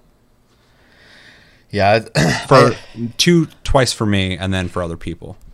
Yeah, I've watched you play it a little bit, and I'm always really impressed by it. And I also think that's another game. Though you'd have to worry about stream sniping. Would be a good streaming game just because every situation is different in that game. If I could, I have a hard time streaming games that are competitive because I would say better than average at competitive games. But if I am interacting with people in a way that's not related to the game, I get distracted. I'm either playing decent or I'm talking decent. And so I can't do both. And I know I could just not talk to the chat when I'm doing that, but that's not fun. A lot of raiders do in 14. If they're raiding, they don't talk a lot, and then in between pulls they talk. Yeah. Mm-hmm. I mean, that'd be interesting to do. Because it's a game I would maybe want to stream, but at the same time, that game you got. I always tell people when they first get into it, I'm like, you're gonna die, you're gonna get your ass kicked, you're gonna be bad. Yeah, you're not gonna be good at this game when you first start it. You have to fucking take the fucking deaths and you have to get good at that game. Yeah, and you got to kind of build up to it. So it is a high skill game, and so it's a game that's hard for me to allow distractions when I'm playing. No, for sure. I was just bringing it up because as someone who has spectated you playing it, I do think it is a fun game to watch. And the tension, I do think the tension, what word am I looking for, translates to the viewer as well. Probably because fucking I'm having like a heart attack when I'm playing that game. Every round, my heart rate just goes, and then when I get into combat, my heart's like, and I'm like, I gotta live. I can't die. I can't lose all this shit. Yeah. And then I'm almost begging for death. I'm like, just end it, dude. Fucking kill me. Get it over with. And then I kill 2 people. I'm like, oh fuck, I'm still alive. And I'm like, no, I wanted to die. Fucking kill me. Oh, no. And I find someone else. I'm like, kill me. And I'm like, kill them. I'm like, no. Like, fucking just end this. My anxiety's so fucking high right now. Yeah. Well, and then the other thing I would have to add is that, like a lot of games that I've watched you play, where I'm like, I really like the ideas and it looks like it's fun to play. I wish there was a non-competitive version of it to play. There's multiple games that I wish you would play, but I know you won't. Hunt is one of them for sure because it's my number 2. It would be my game of the year for release this year on PC. Yeah. But it's not a game you're going to want to play because that game makes me jump, and if it makes me jump, a couple levels below that area threshold of making me jump, you would have jumped a long time ago. So you're not going to play it. Like, it's a huge, just like Phasmophobia. I would love for you to play Phasmophobia because I think you would appreciate just how fun of a game it is, but it's scary. Yeah. So you're not going to dig it. And then another game I'd like you to play back in the day was DayZ. I really wanted you to play DayZ because I know you would have dug it. I like survival stuff. Yeah, for sure. You would have loved it. But it's scary. And with real people, it's horrifying. I got like PTSD from that game. I don't trust people in real life because of that game. Yeah. I've hung around people who Long Con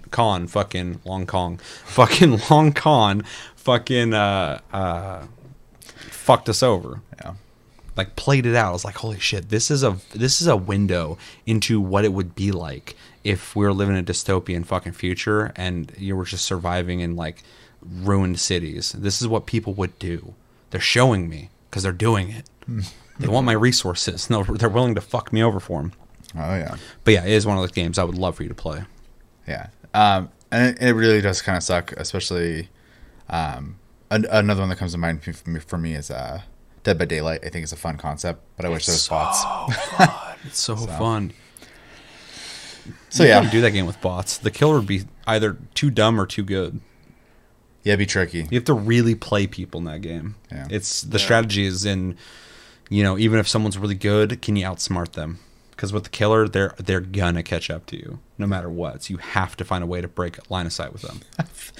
I'm going on a small tangent here, but I was watching someone play that the other day too. They were playing the bunny eared person or whatever throw The Huntress? Fuck the Huntress. they throw axes, Can we I talk think. about Dead by Daylight? Can we do a The taste cast Huntress. of Dead by Daylight? Because I can talk about this all day.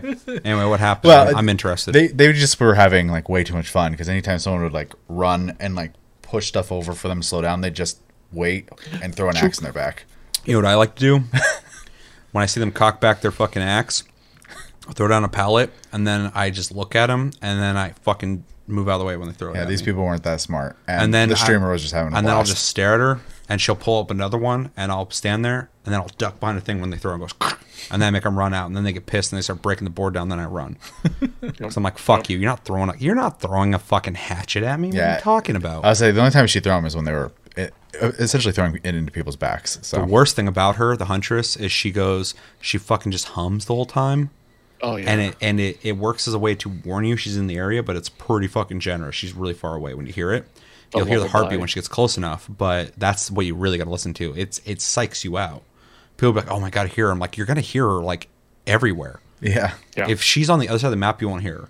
But when she's like midway through the map, you're gonna start hearing her. It's there to psych you out. yeah, Yeah, that's the most annoying thing about her. yeah. And people who play her, there's like 4 killers in that game, and people who play them are like real psychopaths. I mean, she was laughing every time she killed someone. Well, yeah, but people who play her like just embody that. They're like, I'm gonna play the Huntress. Well, I'm gonna fucking. I'm saying ruin the people." streamer was a girl Oh, laughing okay. the whole time she was killing people. Yeah, So- people love it, dude. It brings out the real fucking killer in people. and she's supposed to be like this like cutesy little innocent person, and then all of a sudden like she's playing that game, she's like, just like I believe Jesus it. Christ. I Never often phrase fit more perfectly for that game for people who play this type of killers than the phrase murder boner. It's the first I've ever heard. I was like, that's perfect. That's exactly Yeah. what happens. Yeah, I bitch about because I play Survivor mostly because I enjoy the stealth aspect of it, but and the teamwork or lack of sometimes, so I can bitch at people. But playing against killers, you can tell certain people are just playing to win. They're like no bullshit. They'll grab you, throw you on a hook, and just walk off and be done with it. Other people will like try and play a game with you and shit, and when they get you on a hook, they'll sit there and just like watch you and like swing at you and shit, and they're just like fucking just loving that you're suffering and shit. Although, not to go too far into Dead by Daylight, because we have a whole other topic we're talking about here. I was playing the other day, me and Cody, and it started out really bad. I got thrown on the hook like twice early on. I was like, I'm going to die. You guys fucking just go at it. The rest of the team's getting killed. This one guy would not interact with Cody at all, so I feel like he got pissed at Cody at some point because Cody went down multiple times, and the guy literally just watched him on the ground and then started running at him. Cody's like, oh, here he comes. And I'm like, he's not going to help you. He would have helped you earlier. If he's going to help you, he runs right past Cody and just goes through a field, comes over to me, and gets me up. And I'm like, that guy does not like you. Like, what'd you do to him? Cody dies. It's me and that guy left. I'm running. I have the obsession on me, so the fucking killer's trying to get me. I'm playing against the saw chick, the pig lady. She puts a thing on your head and has a timer, and then it'll blow up. I have it on my head. I have one. If I get thrown on the hook one last time, I'm done. So I'm just kind of playing recklessly at this point because I know we're not going to make it. I run to the thing to get the thing off my head. I know I'm being kind of fucking vague here, but the point is I'm there. I already have accepted I'm going to die. It's over. I'm fucking trying to get the thing off my head. There's like a trap you got to put your hands into. It takes time to do it. And as I'm doing it, I hear the heartbeat coming. I'm like, oh, here she comes. And she comes around the corner. She looks at me, and I don't even get off the trap. I'm like, I'm going to finish this. Just let me finish this. And she like stands there and looks at me. I'm like, okay. And I'm just like doing the trap, and she's sitting there watching me. And then as soon as I finish it, she hits me, knocks me on the ground, puts another trap on my head, and then she runs away. And she runs away because she's like, oh, he'll be fine. I'll come back from later. Fucking, she goes after the other dude, and then he comes around. He gets me up real quick, and then I run off. She hits him, throws him on a hook, kills him, and then I run to a room. Trapdoor's right there on the ground, the hatch, and I just escape instantly. So not only did I have the worst fucking game ever, to the point where I was like, I'm going to lose, for sure, whatever. That guy saved me. He didn't like Cody. He didn't save Cody at all. He got me up, and then I am the only one that escaped. And the biggest thing is, the biggest fuck you to that person playing, and they might be a great person, but if you're the killer, I don't like you. She let me lay there. She could have threw me on the hook. It would have been over. But she made the decision. arrogance. The decision to leave me on the ground fucked her over. She didn't get me. She slugged you. Yeah, exactly. So anyway, that was funny. I was like cracking up because the whole time in my head I'm like, this is a bad match. We're gonna lose. And then finally at the last moment, I saw the hatch open. I'm like, oh shit! And I just jumped. And I was like, oh, she's so angry, and she made that decision. She allowed me to fucking leave. Yeah. Because she thought she was gonna fucking like just let me sit there and fucking come back for me later. Anyway, No, that's fine. I just to bring it back to Hunt. It's one of those games I'd like to play, but obviously I guess anxiety that I feel with those games, I can't do it. there's a lot of anxiety in that game. I'm fucking so stressed out playing it. But anyway, it is my second pick easily. I struggled with making that decision, but I just landed on it because it technically came out this year. I love it so much. I said it's one of the best FPSs pretty much I've ever played. There's a lot of really great ones out there, Fear, stuff like that.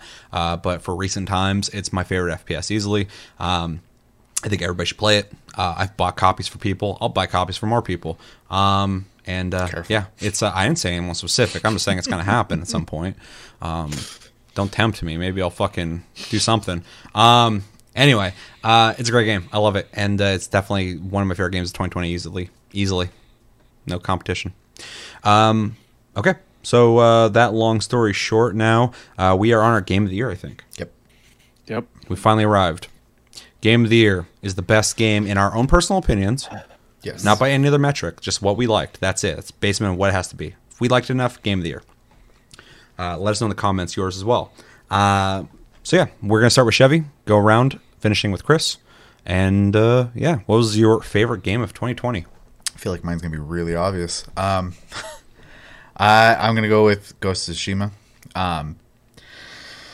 I've gushed about it so many times on the channel already, so I'm just going to kind of summarize. The game has offered pretty much anything I could want out of a game, and I'm already, like a lot of people, a big fan of romanticizing Japanese history and culture, and I also am a big fan of Japanese movies, especially like Kurosawa stuff and stuff like that. So this movie just kind of honors all that stuff while making a fun game. Kitamura versus Azumi. Yeah. Yes, I do. Yeah, I don't know. The game just offers so much, and then it does have the multiplayer, which was a nice extra. I didn't even need that. Yeah. The game itself is great. And to kind of just emphasize why it's Game of the Year for me, I have not platinumed a game since the original Xbox. And I platinumed this game. That's pretty crazy. Yeah. I just did not want to stop playing. I still, even now, want to go back and do New Game Plus for similar reasons. Play it in a different language, try it with the filter on, maybe even switch up my playstyle, and then there's extra quests, I think, an extra vendor. The game's just fun, and I could replay it because it is like a good movie and it's completely rewatchable. Yeah, the story is not super deep, but it's a good story, and it's a story people can get behind, and it has a satisfying ending to that story. And it's presented well. So it's a story that's like, some games are so story-oriented that you're going to get into these like long, like 10 to 20-minute cutscene parts of the game that are trying to tell a story, and it's hard to go back. Not for me on those games, but you're right. It's hard for me to go. Well, Last of Us Part 2 has long fucking parts of the game where you're just watching. It's great, but the idea of going back and replaying the game, I'm like, do I feel like going back and watching? Like I was trying to show, it's either Josh or Cody. They're over here and I started playing Last of Us Part 2 because I want to show them the beginning of the game, and it didn't. I forgot how long it took to get to the part I was trying to show them. I was like, holy fuck, there's so much going on here, and I wasn't necessarily enjoying it. Like, the story's good, but, like, the gameplay shit, I'm like, I don't even have all my shit unlocked and shit. So, yeah. Whereas Ghost of Tsushima, it's kind of low impact in the way it tells the story. You can just fucking play that game. Yeah. Quickly, And one thing I also want to kind of say that I think is a big extra for it, that a lot of people do really poorly, and not necessarily in a bad way, it's just an afterthought. I think the only example I can give that doesn't fit into this is Witcher 3. All the side quests are amazing. Yeah. The storytelling in the side stories is great. In fact, it's probably my favorite part of the adventure, because it really enriched and added depth to the world I was playing in, the story I was doing. I had more attachment to all these people when the big battles would happen, and I knew their whole history. And it was great. Everyone on the field was a comrade that I knew and knew their story and their relation to my character. that doesn't happen in a lot of games. They're usually just like they meet them, they give you like 10 minutes to be as cool as possible so that you just have that like, okay, I like this archetype, this is cool, let's go. This game doesn't do that, which I really appreciate. And it's kind of amazing too that Sucker Punch put so much work into that, and also put work into having that affect the world even if you hadn't done those side quests. For instance, there was 2 people I hadn't done fully their side quests. One person I barely did any of his. And when I talked to him at the end, I'm not going to talk about anything other than this at the end, but we had reflected on that we hadn't really started his stuff yet. And then another character was like, he's like, I know we haven't figured this out yet with you, but I promise after this we'll continue this. And it was really cool to see that lack of finishing that carry into the dialogue. Yep. Again, Versus one I of didn't those have those things lines. that Yeah. didn't need to be there. Yep. And it was, and I was like, listen to him, like, that's cool. It feels like this is actually happening. Like, it feels like those side quests are actually not just side quests, but also part of the story. Yeah. Right. Yeah, so it's cool they even did that. Also, how cool is it the Sucker Punch made a game that you're saying is Game of the Year when they made Infamous? Also, the fact that it's an open world game Yeah. Yeah. that I was able to beat in Platinum. And Platinum, yeah. I don't play open world games, so Yeah, it speaks a lot. yeah, the game is solid, and it was just so fun to play. It's simple enough to play, but there is a level of mastery involved that does take skill. Yeah. So, and the duels will test that sometimes, especially if your difficulty's up. Duels are sick. Yeah, I enjoy those. Yeah, it's fun. Especially they can be hard.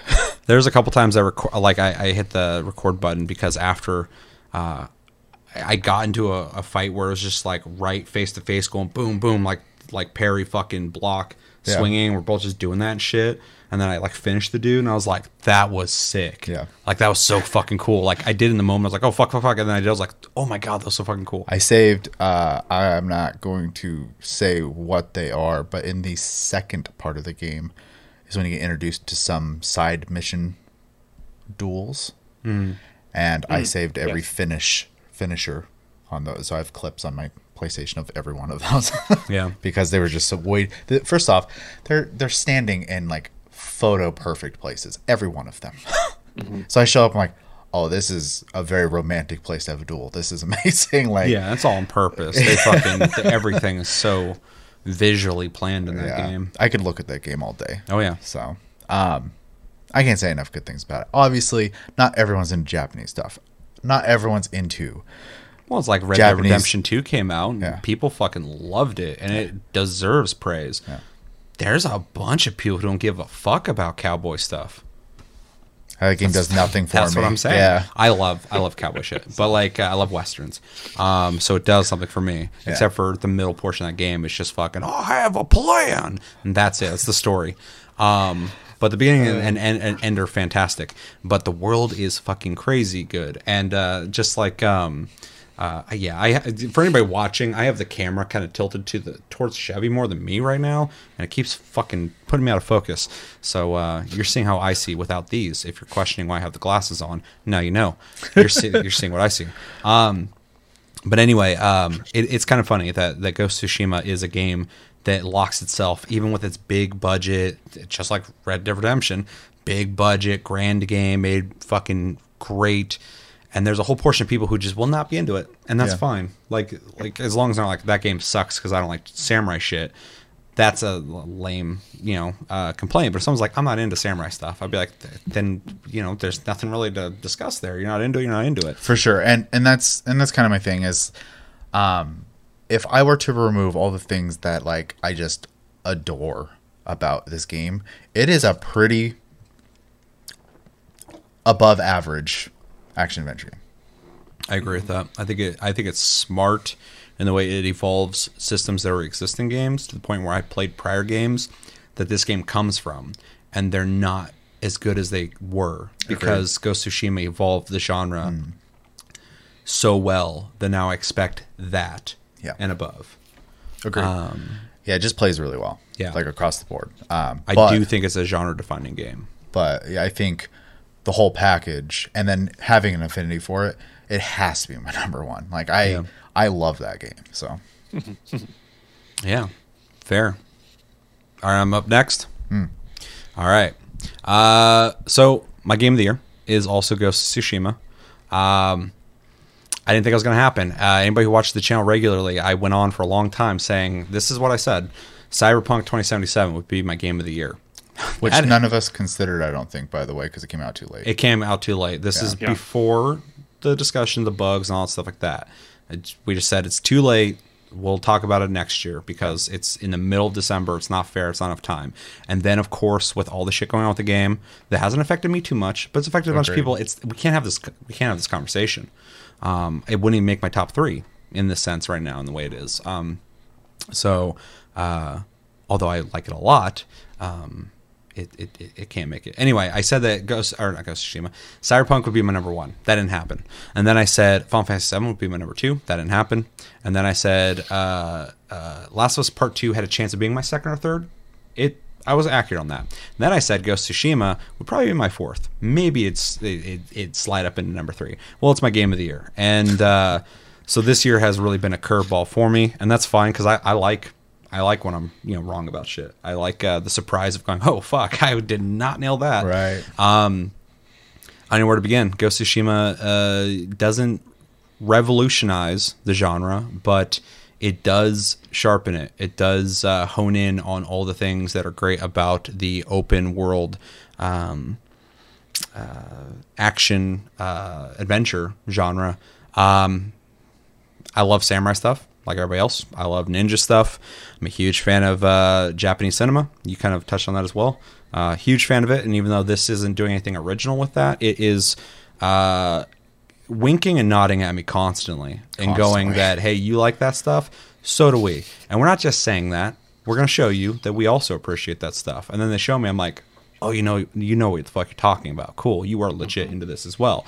I appreciate that homage constantly. This game, I was like, dude, okay, this is like so just on the nose of like fucking, hey, we love Japanese cinema. I'm like, fuck yeah, dude, this is dope. It's just a circle jerk, and I'm there for it. I love it. Part of your brain. Let me just keep tickling that. 100%, 100%. And I will just admit that I'm a big fan of samurai stuff, and whether it's actual historical samurai stuff or the movies, this game plays on both of those things, and I love it. The aesthetic is fucking awesome. I love all the armors, the weapons, of course, the landscape of Tsushima, the architecture, the people of the island, who feel like people who are worth saving, who all have their own ambitions, people who have done bad things for survival, good thing for survival, victims of things that they never had a chance to not be victims of. It's a darker game than I thought it was going to be, but I love that. It felt like there were stakes in the game, and it's just great in that regard. But yeah, visually, it's what hasn't been said about it. It's a beautiful game. It was built from the ground up to be a gorgeous, artistic-looking game that is just vibrant and full of life. Like I said, makes it feel like there's something worth saving here. It's not just like the city's being ran by a bad corporation. You got to fucking stop them, or the police are taking over the military, or whatever. It's like, the Mongols are invading and you need to fucking protect your people, but at what cost? Will you defy, a legacy of honor to do what you have to save people? And I think that's a really cool thing to explore, and I think they did it in a really good way. All the things on the side in the game to do are really cool. I love that now 2 games have played around with this idea of meditation as a kind of side quest thing. AC Valhalla has a meditation thing where you stack rocks. Somebody wrote an article. They're like, 2 games this year have done meditation things, and we need to see more of that. I'm like, I kind of agree with you, because most side quests are like, go kill the guys, and in this it's like, write a haiku. And I'm like, write a haiku, okay. And then I do it, and I'm like, okay, this is neat because it's showing off the beauty of the game. It's also neat because I have choice in my haiku. And you have to look for inspiration, literally, which I think is such a cool system. Then, when you finish it, it's your haiku. I made this haiku based off my decisions, and someone else has a different haiku. And then it's put onto your headband, which is such a cool fucking thing. I love it. Just those little things in this game are just... It has so many systems that, like I said, aren't revolutionary, but are smart. It's also super reminiscent of Eastern games, because Eastern games do a lot of, like... Sure. Final Fantasy VII is a great example, like doing pull-ups and push-ups. Yeah. Yeah, it feels very So, gamey in some ways, yeah. but it also feels very AAA Western as well. Yes, yes. And how much they put into the animations and stuff like that.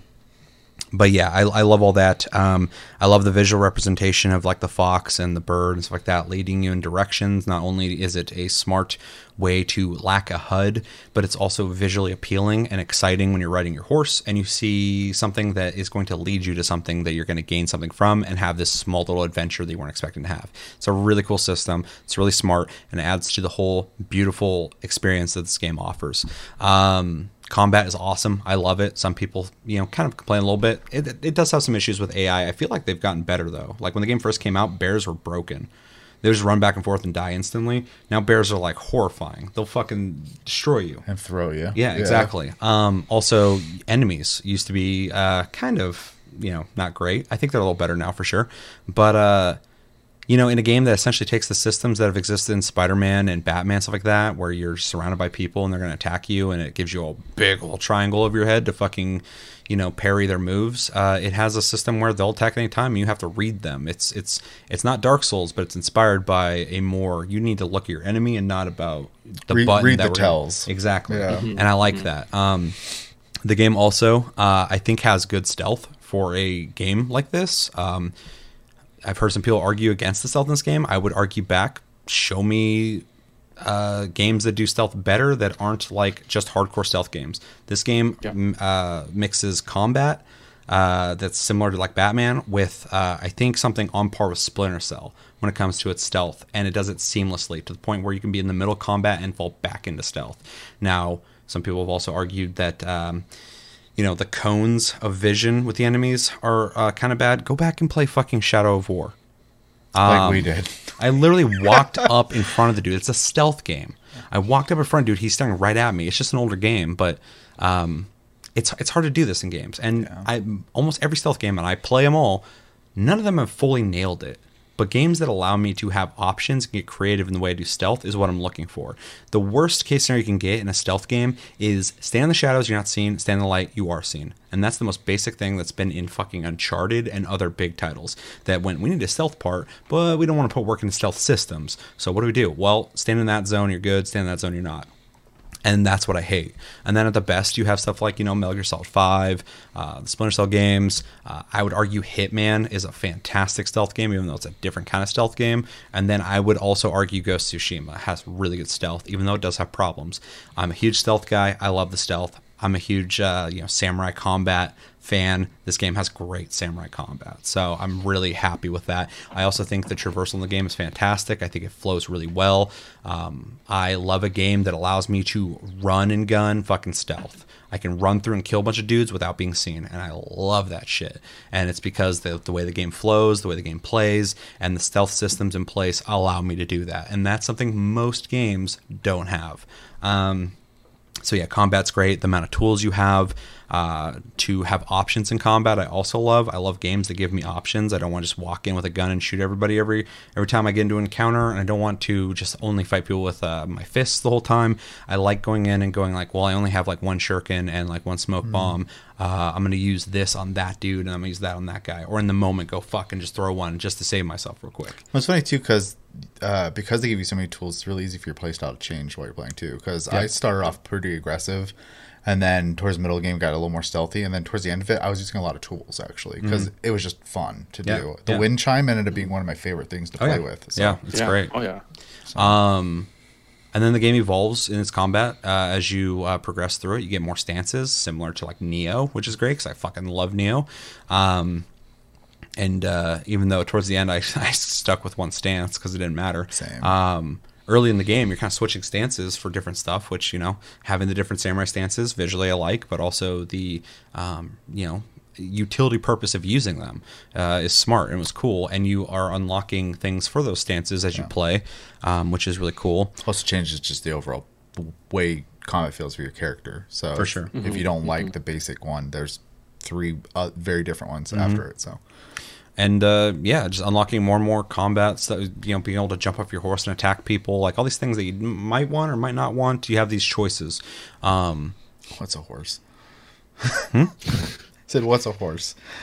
Oh yeah, you didn't ride it. I trekked through the whole game. The animation of the horse is so cool too. The way it like flows or whatever. It's not realistic like Red Dead Redemption 2, but it is perfectly in theme with the world of everything flowing and looking good. And I really enjoyed riding the horse in that game. I forgot to mention this earlier too. I just want to bring it up real quick. Game also, its escort system is like great. So thank you. Yeah. Yeah, not enough games do that still. Like, games have done it, but in this game, if you're walking, the NPC with you's walking. If you're running, they run. And you don't have to turn. You can just hold forward, and your character will just follow them. Yeah. It has a lot of systems in place to make that less encumbersome, I guess. It's full of smart ideas. It's a really smart game, and it's really gratifying too to play this game, because I've always said, even though, and this is when I give games and consoles and all sorts of things shit, I say that only in the sense that I want better. That's it. I don't want it to fail. I don't want things to be bad. So, when I've in the past looked at prior Sucker Punch games, I've never been a fan of their games, but I've always been a fan of their work they put into games. They've always been a AAA developer. Ever since I saw them, I was like, dude, these guys put fucking work into a game. I'm just not into this like yellow jacket electricity guy who's just flying around shooting people with electricity. He's not interesting. This is stupid. But I always knew they were a talented company, and for this game to be this good, I'm just like, that's what I'm talking about. That's what I've been saying. They did it. This is what I wanted. These guys completely are capable of doing stuff like this, and they nailed it. Not only did they nail it, they knocked it out of the fucking park. And then just to add on to this, I'm talking about the game right now. Just the game. The game's great. Game of the year, easy. They out of nowhere fucking dropped a multiplayer that is more interesting and fun to play than some full game releases that try to do the same thing. I won't mention names, but you guys know what I'm talking about. There are full fucking releases that this multiplayer add-on, free add-on, are better than. Is better than. It's fucking crazy. I put a shitload of time into that multiplayer. I've played it a lot. I would say I'm pretty fucking good at it. I've done all the difficulties. I've only done one of the 3 parts of the raid, which I'd like to do more of. And pretty much unlocked almost everything I needed for the assassin. I have a couple things more I got unlocked, but I think it's in the single player. And it has just been completely solid. There are some things I could probably pick out a bit in it, but not really for me personally. I have played the missions over and over and over again, and I love stealth so much that I will play them again. I used to play the co-op in Splinter Cell, I think Conviction, and I loved it. And this is the closest thing to that that I have, and it's a fucking blast. And the raid, I think, is really well done. It feels like a raid. It's got cool mechanics. You got to talk and work together to get past, and it'll kill you. And it's not it's not like a weak little add-on. It's a full fucking, like, they really thought about this. It's more than almost any other company would add for free onto a game, and they did it, and it's awesome. And honestly, this game would be up in the air for me on Game of the Year, but with that multiplayer add-on, it's hard to not pick Game of the Year, because what they accomplished with this game and what they've done with it and what they added to it is more than what most people have done this year in their games. And so I think, they've kind of just earned that from me, in the sense that it's my Game of the Year. It's easy. It's nailed everything that I like about it, visually and gameplay wise. It's solid, and the multiplayer is awesome. So I mean, I could sit here and fucking just we've been doing this for a while now too, talking about this game. Months. Yeah, for months we keep bringing this game up and talking about it. So it's not really a big surprise. It's a surprise for me that I'm picking it. But when I really thought about it, I was like, the Game of the Year. What is the utmost celebrated in my mind game that I played this year out of all of them? And that'd be Hunt Showdown, but Ghost of Tsushima, a game that legitimately came out this year, is definitely it. I definitely love this game. I can't wait to see what they do next with the game. I hope they add on to it. I hope they make a sequel, which I'm pretty sure they will, given the game and how that fucking ending that I picked, I fucking loved.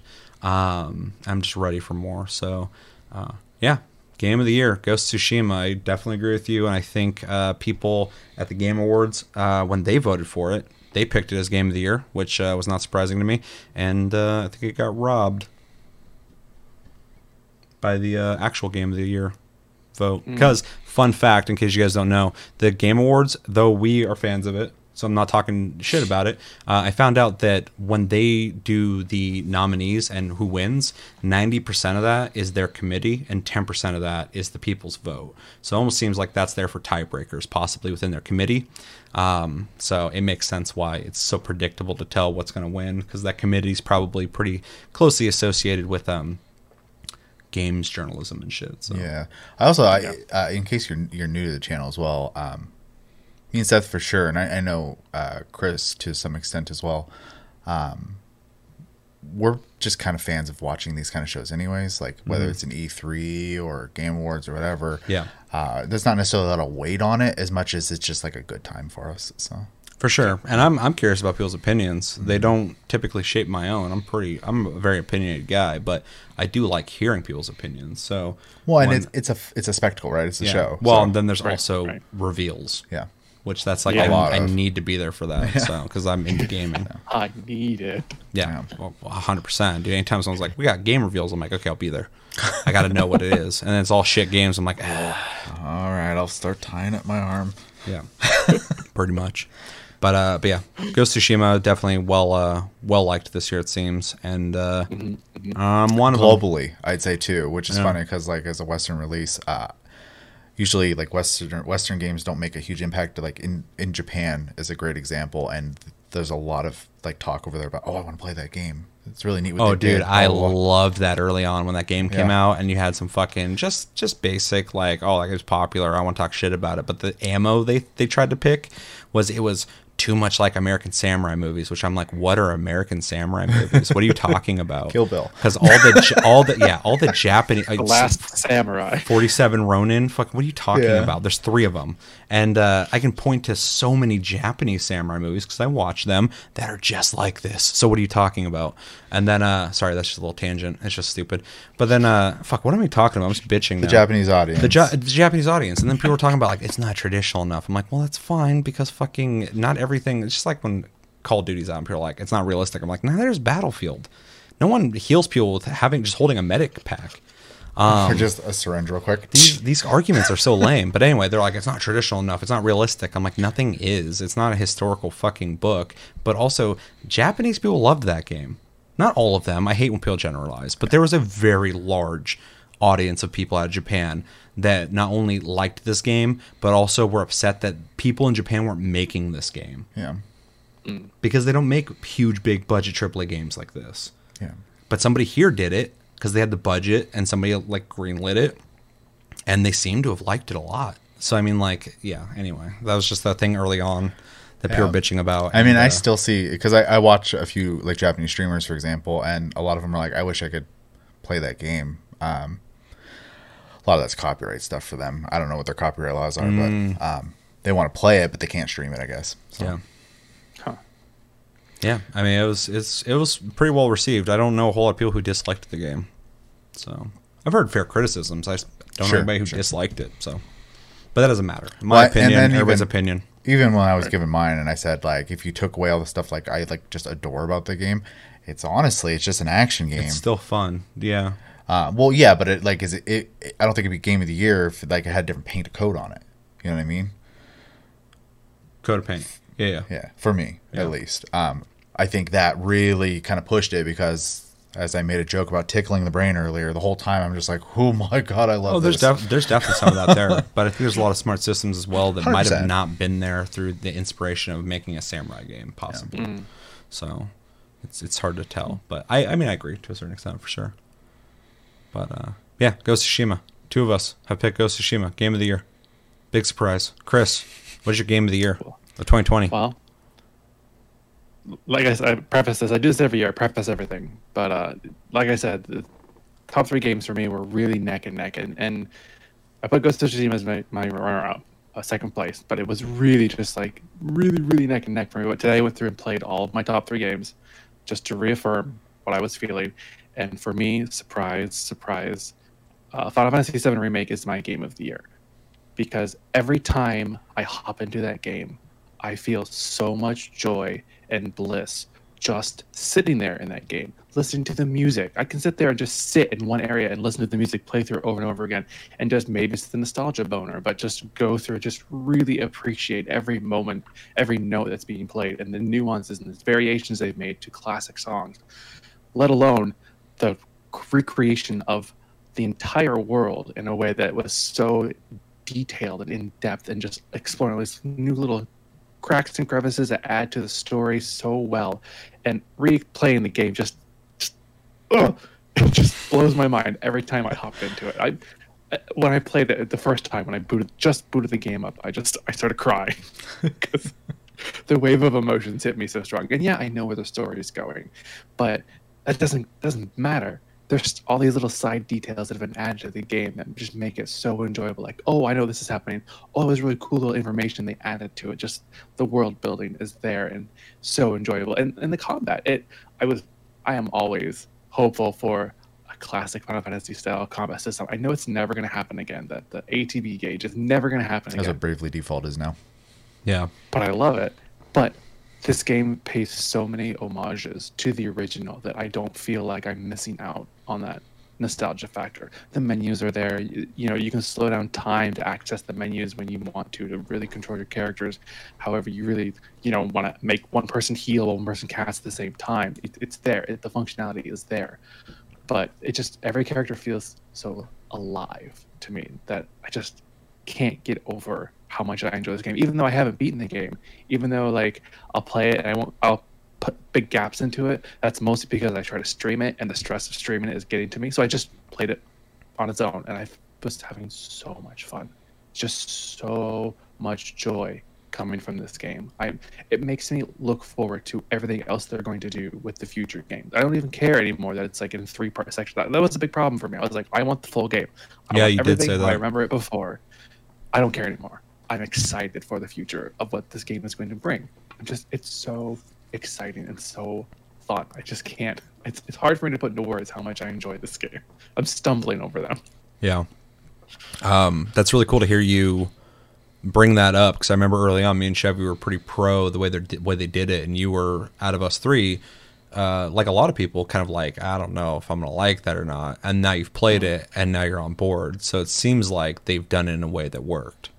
Mm-hmm. It's funny too, because I think we were also hesitant at first until they said it was like 40+ hour game. Early on, when they first said the game was going to be episodic, I'm like, no, dude. Yeah, exactly. And then they pulled away from that, and they said it was going to be a full game, and then me and you were on board. Yeah. But then a lot of people, rightfully so, were like, I don't know if that's the way I want to play a game I love. Like, the older version wasn't like that. I don't want to play it like that now. Yeah. But then me and you were like, hold on. But they say, like, it's going to be like a 40-hour game, like, full on, like... Yeah, how much detail you're going to get now out of this game. You're getting a bigger game. Yeah, exactly, yeah. Right. And there's a big enough story there to tell in multiple parts, as long as they don't do it in a way that's like a Telltale game where it's like fucking, I do reserve some paranoia because Nomura, but he's done good so far on it. So the attention to detail too is I really enjoy it. Like your weapons, if you equip them, your character's wearing those weapons in cutscenes in the real world when you're fighting. Like the transition is seamless, and your materia is exactly the same slots you have them equipped on the weapon in the cutscenes and in the real world too. Like it just, those little detail attentions are so nice to see transitioned into the game. Just, it's such a joy to play, and I think everybody should experience it at least once, because the story alone is an amazing story, and I think everybody should experience it one way or another. What if you don't like weeb stuff?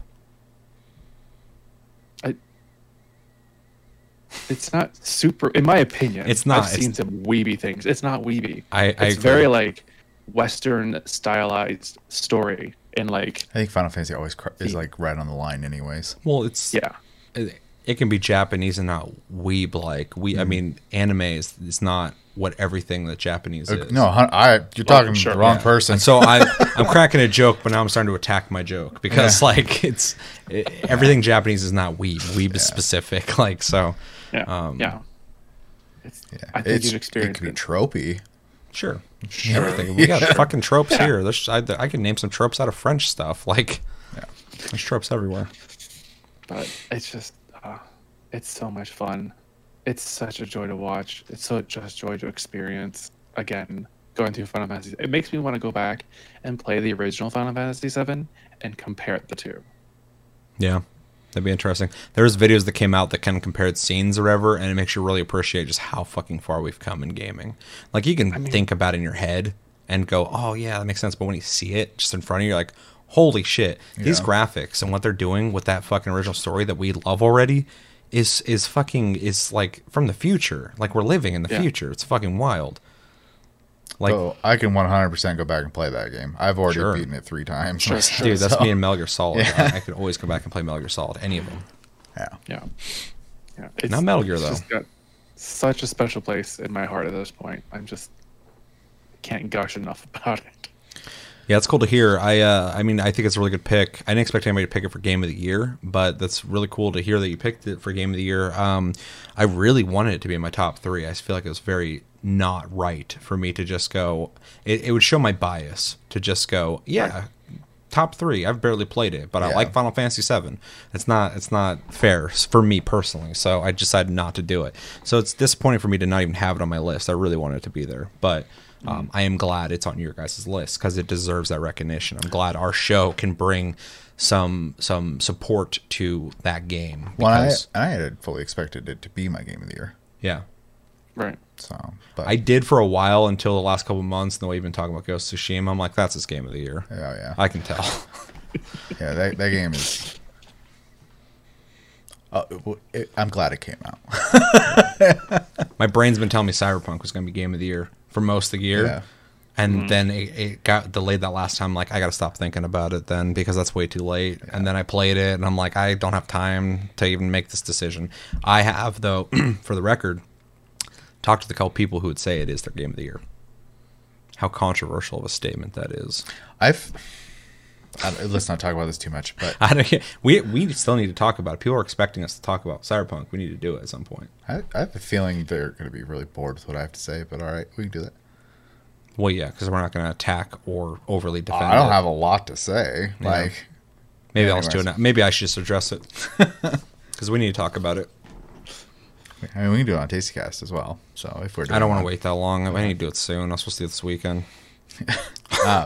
To go back to Final Fantasy VII though, I think that it was really close for me as well. I just think because there's more things I can nitpick about it than I can with Ghost of Tsushima was like it for me. But like you said, like being able to just sit in an area and just like absorb it and listen to it and just like feel great the whole time. I 100% agree with that. Oh yeah. So. Oh yeah. I've told the story already, and it kind of is similar to what Chris is saying when he first heard it and he started fucking crying. Wherever I was like in the middle of a huge convention, sitting in a room with like 50 people, and as soon as the speakers just fucking started playing the music, I just like instantly started getting emotional. It's like okay, keep yourself together. I'm sitting there watching, and I'm seeing all this stuff that hasn't been seen yet. I was like, holy shit, this is fucking cool. I'm such a dork. Like, I love this so much. Yeah. So yeah, when he was saying that, I'm like, I agree 100%, man. Yeah, it's wild. And I really do hope. First off, they can get him out in a somewhat timely fashion, but I really do look forward to where it's going to go and how much extra they're going to add. I just really hope they don't go too crazy, which is every 7 years they'll release it. Every 7 years, and when people are like 7 years, they're going to go Final Fantasy VII. I mean, great rebuttal. And then they're going to go, oh, I'll say there's a lot of 14s and 14s, so yeah.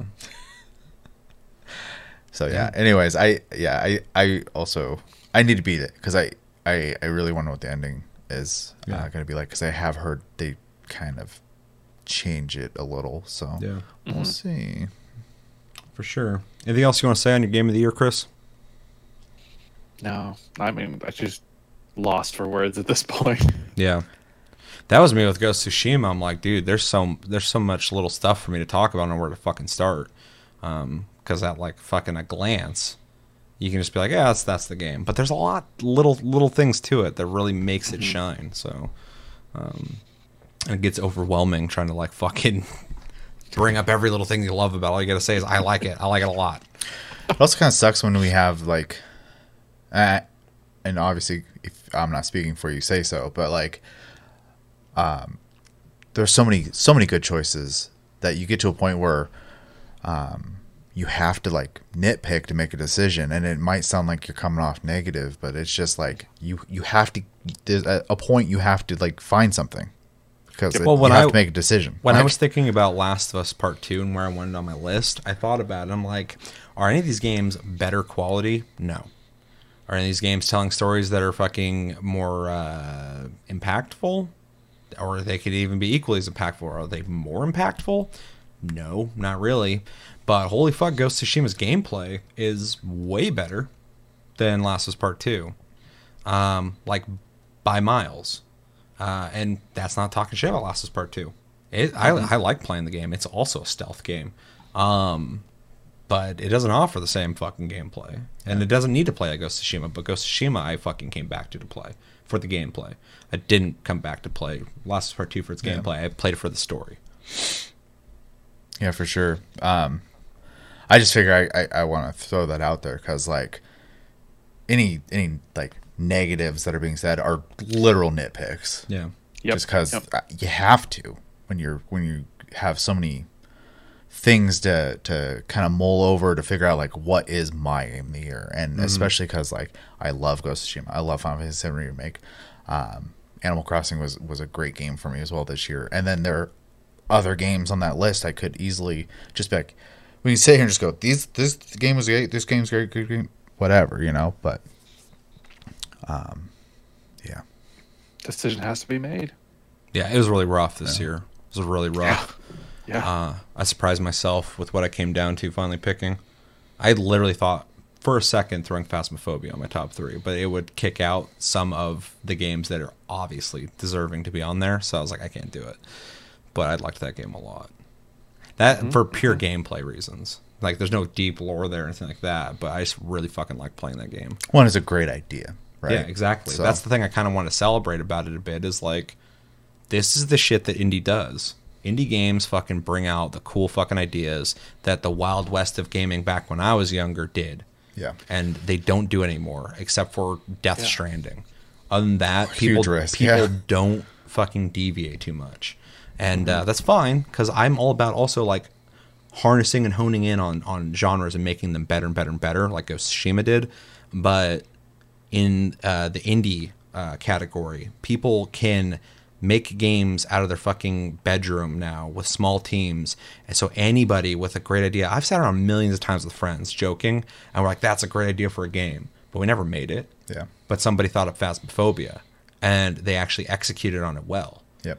Those ideas can fail too. I've seen games with great ideas, and I play them, and they're not well done. For sure. And so I think that definitely deserves at least fucking discussion, or at least pointing it out. I mean, look at survival Absolutely. games as a genre. That's pretty much indie games. Oh yeah, Created Born out of the survival indie, games, yeah. pretty much. Yeah. And they became put into the mainstream, but well, some mainstream games have taken ideas to flirt with survival games, but Yeah. they don't make like hardcore survival games No. typically. The Right. Division tried to like early on before it came out was like, well, this is gonna be kind of like a survival game. I'm like, holy fuck, a AAA like survival game? That's dope. And then it became a faux MMO, which is fine. But I can't believe no AAA companies. That'd be it's pure crack. Like, how haven't they? the decided only to do one that? that's done it is Bethesda with Fallout 70, whatever the fuck. fucking count. It does count. That's a AAA. It's, No, it's one of the Fallout worst. 76 it's Fallout. bucks. It's one of the worst survival games out there, and it's a AAA game. Fucking If that's controversial to anyone, let me know in the comments. I stand pretty confident in that. As a person who really likes survival games a lot. also, you got Conan, you got Ark, you got I don't know, man. Arc 2's got Vin Diesel in it, so that might be AAA as fuck. that's that- their whole budget right That there. wild, yeah, that trailer was AAA as fuck. Let me tell you, it was like 22 frames per second, Fucking, and then even like, like claymation. 2D space, like fucking Don't Starve and stuff like that. Those are all like crazy games. So Oh yeah, there's so many indie games that are like as loved as big titles. yeah, And they deserve it. So anyway, I knew when I first played Phasmophobia, and I realized this wasn't a joke game I bought. I was like, oh, this will be fun for a second. And then I played, I was like, oh no, this is like a good idea. and then it blew up on. And then it blew up Yeah. like 2 days later. And all of a sudden, one streamer played it and went everywhere. I saw it was PewDiePie play. Yeah. And I was like, I fucking knew this game was going to take off because like it's a good idea. It's a good idea. Just like shit like Among Us, a good idea. Yeah. And that's a simple fucking premise of a game. Basic. Yeah, you don't have to be super complicated. There's a complication in how simple it is to make that work. Because anyone can make a simple game, but they made a simple game that just is, you can play it over and over and over again and have fun. Yeah, well, because the fun's here. Yeah. Well, something Nintendo kind of does a lot is that's Animal Crossing. is they take simplicity and make it enjoyable. Which is great because not every game has to be super complicated. There's games that are super complicated that aren't enjoyable. Like, you know, I brought it up at the beginning. I'm playing so much Minecraft right now. It's ridiculous. And that game's as complicated as you'd like it to be. Yeah. but- When I last played it, I started getting really into Redstone and started making rooms that transform and shit. Yeah. And like at that point, there's like a learning curve. But like before that, it's just like, haha, rock or fucking Blocko Smash. Haha. You're just fucking breaking shit. Like, and then the occasional I made a 5x5 lava come house. out a wall. Yeah, no, that shit's scary. Yeah. So, anything else you guys want to say on your game of the years or any of your picks? 2020 as a whole, closing out. Good riddance, 2020. Get the fuck out of here. Yeah, minus the games. Great games. Fuck 2020. the rest of this. Get out of here. Yeah. Looking forward to next year. Kind of scared. There's some pretty big names supposedly coming out next year. Craig from Halo Infinite. We'll get to meet him. A certain Dad of Boy sequel. Game of the year, 2021. 100%. That's going to be huge. Here's You know my what I want predictions. for 2021. Hmm? You know what I want for 2021? What? I want out of the box. Out of the box. I want out of my box. Oh, yeah. And it'd be yeah. great to have you back on and here with us. I literally invited Josh and Cody to be on the show, and they're both interested, but they were both just instant like, am I coming over? Or am I joining you via Discord? I'm like, probably should do it over Discord. Yeah. I'd love to have you here, but yeah, there's some numbers are going up right now, and I'm just like, Yeah, it's pretty bad right now. let's just kind of fucking stay home for a little bit. But yeah, I hope for that as well, because as soon as you moved back, it's like, well, Chris stays in the box. Instantly. Yep. You hadn't even moved yet, and things were locking down. I was like, ooh, that's some weird timing. I was almost worried he wasn't going to be able to get back here. I'm like, Yeah. well, fuck, he's stuck there. Fucking With nowhere to live. on my coattails on the way up here. So this is going to evolve because we're not in 2021 yet, but I made my predictions, and I was kind of close, but not really. I was pretty wrong about my predictions of what would be my game of the year for 2020. For 2021, though, I think God of Boy 2 will be my game of the year. I haven't played it. I haven't seen the fucking game, but if it comes out next year, I probably feel like it's going to be my If game it of the year. is anything like the last one, it's going to be hard to beat. Yeah, because if the last one came out in 2021, it'd be my game of the year. Cyberpunk will probably make it in my top 3 by the time I can actually. It's gonna have a whole year to get all the shit fixed, and I think it has a good chance of being my top 3, which is so weird because at the earlier part of this year, I'm like, it's 100% gonna be my game of the year. Now I'm like, it's got a good chance of being in my top 3, but it's a whole new year full of whole new games, so I don't know. Yeah. I can't make this assessment yet. And then is Horizon Zero Dawn coming out in 2021? I don't know. Gran Turismo 7. But- Holy fuck. There's a chance for Final Fantasy 16 as well.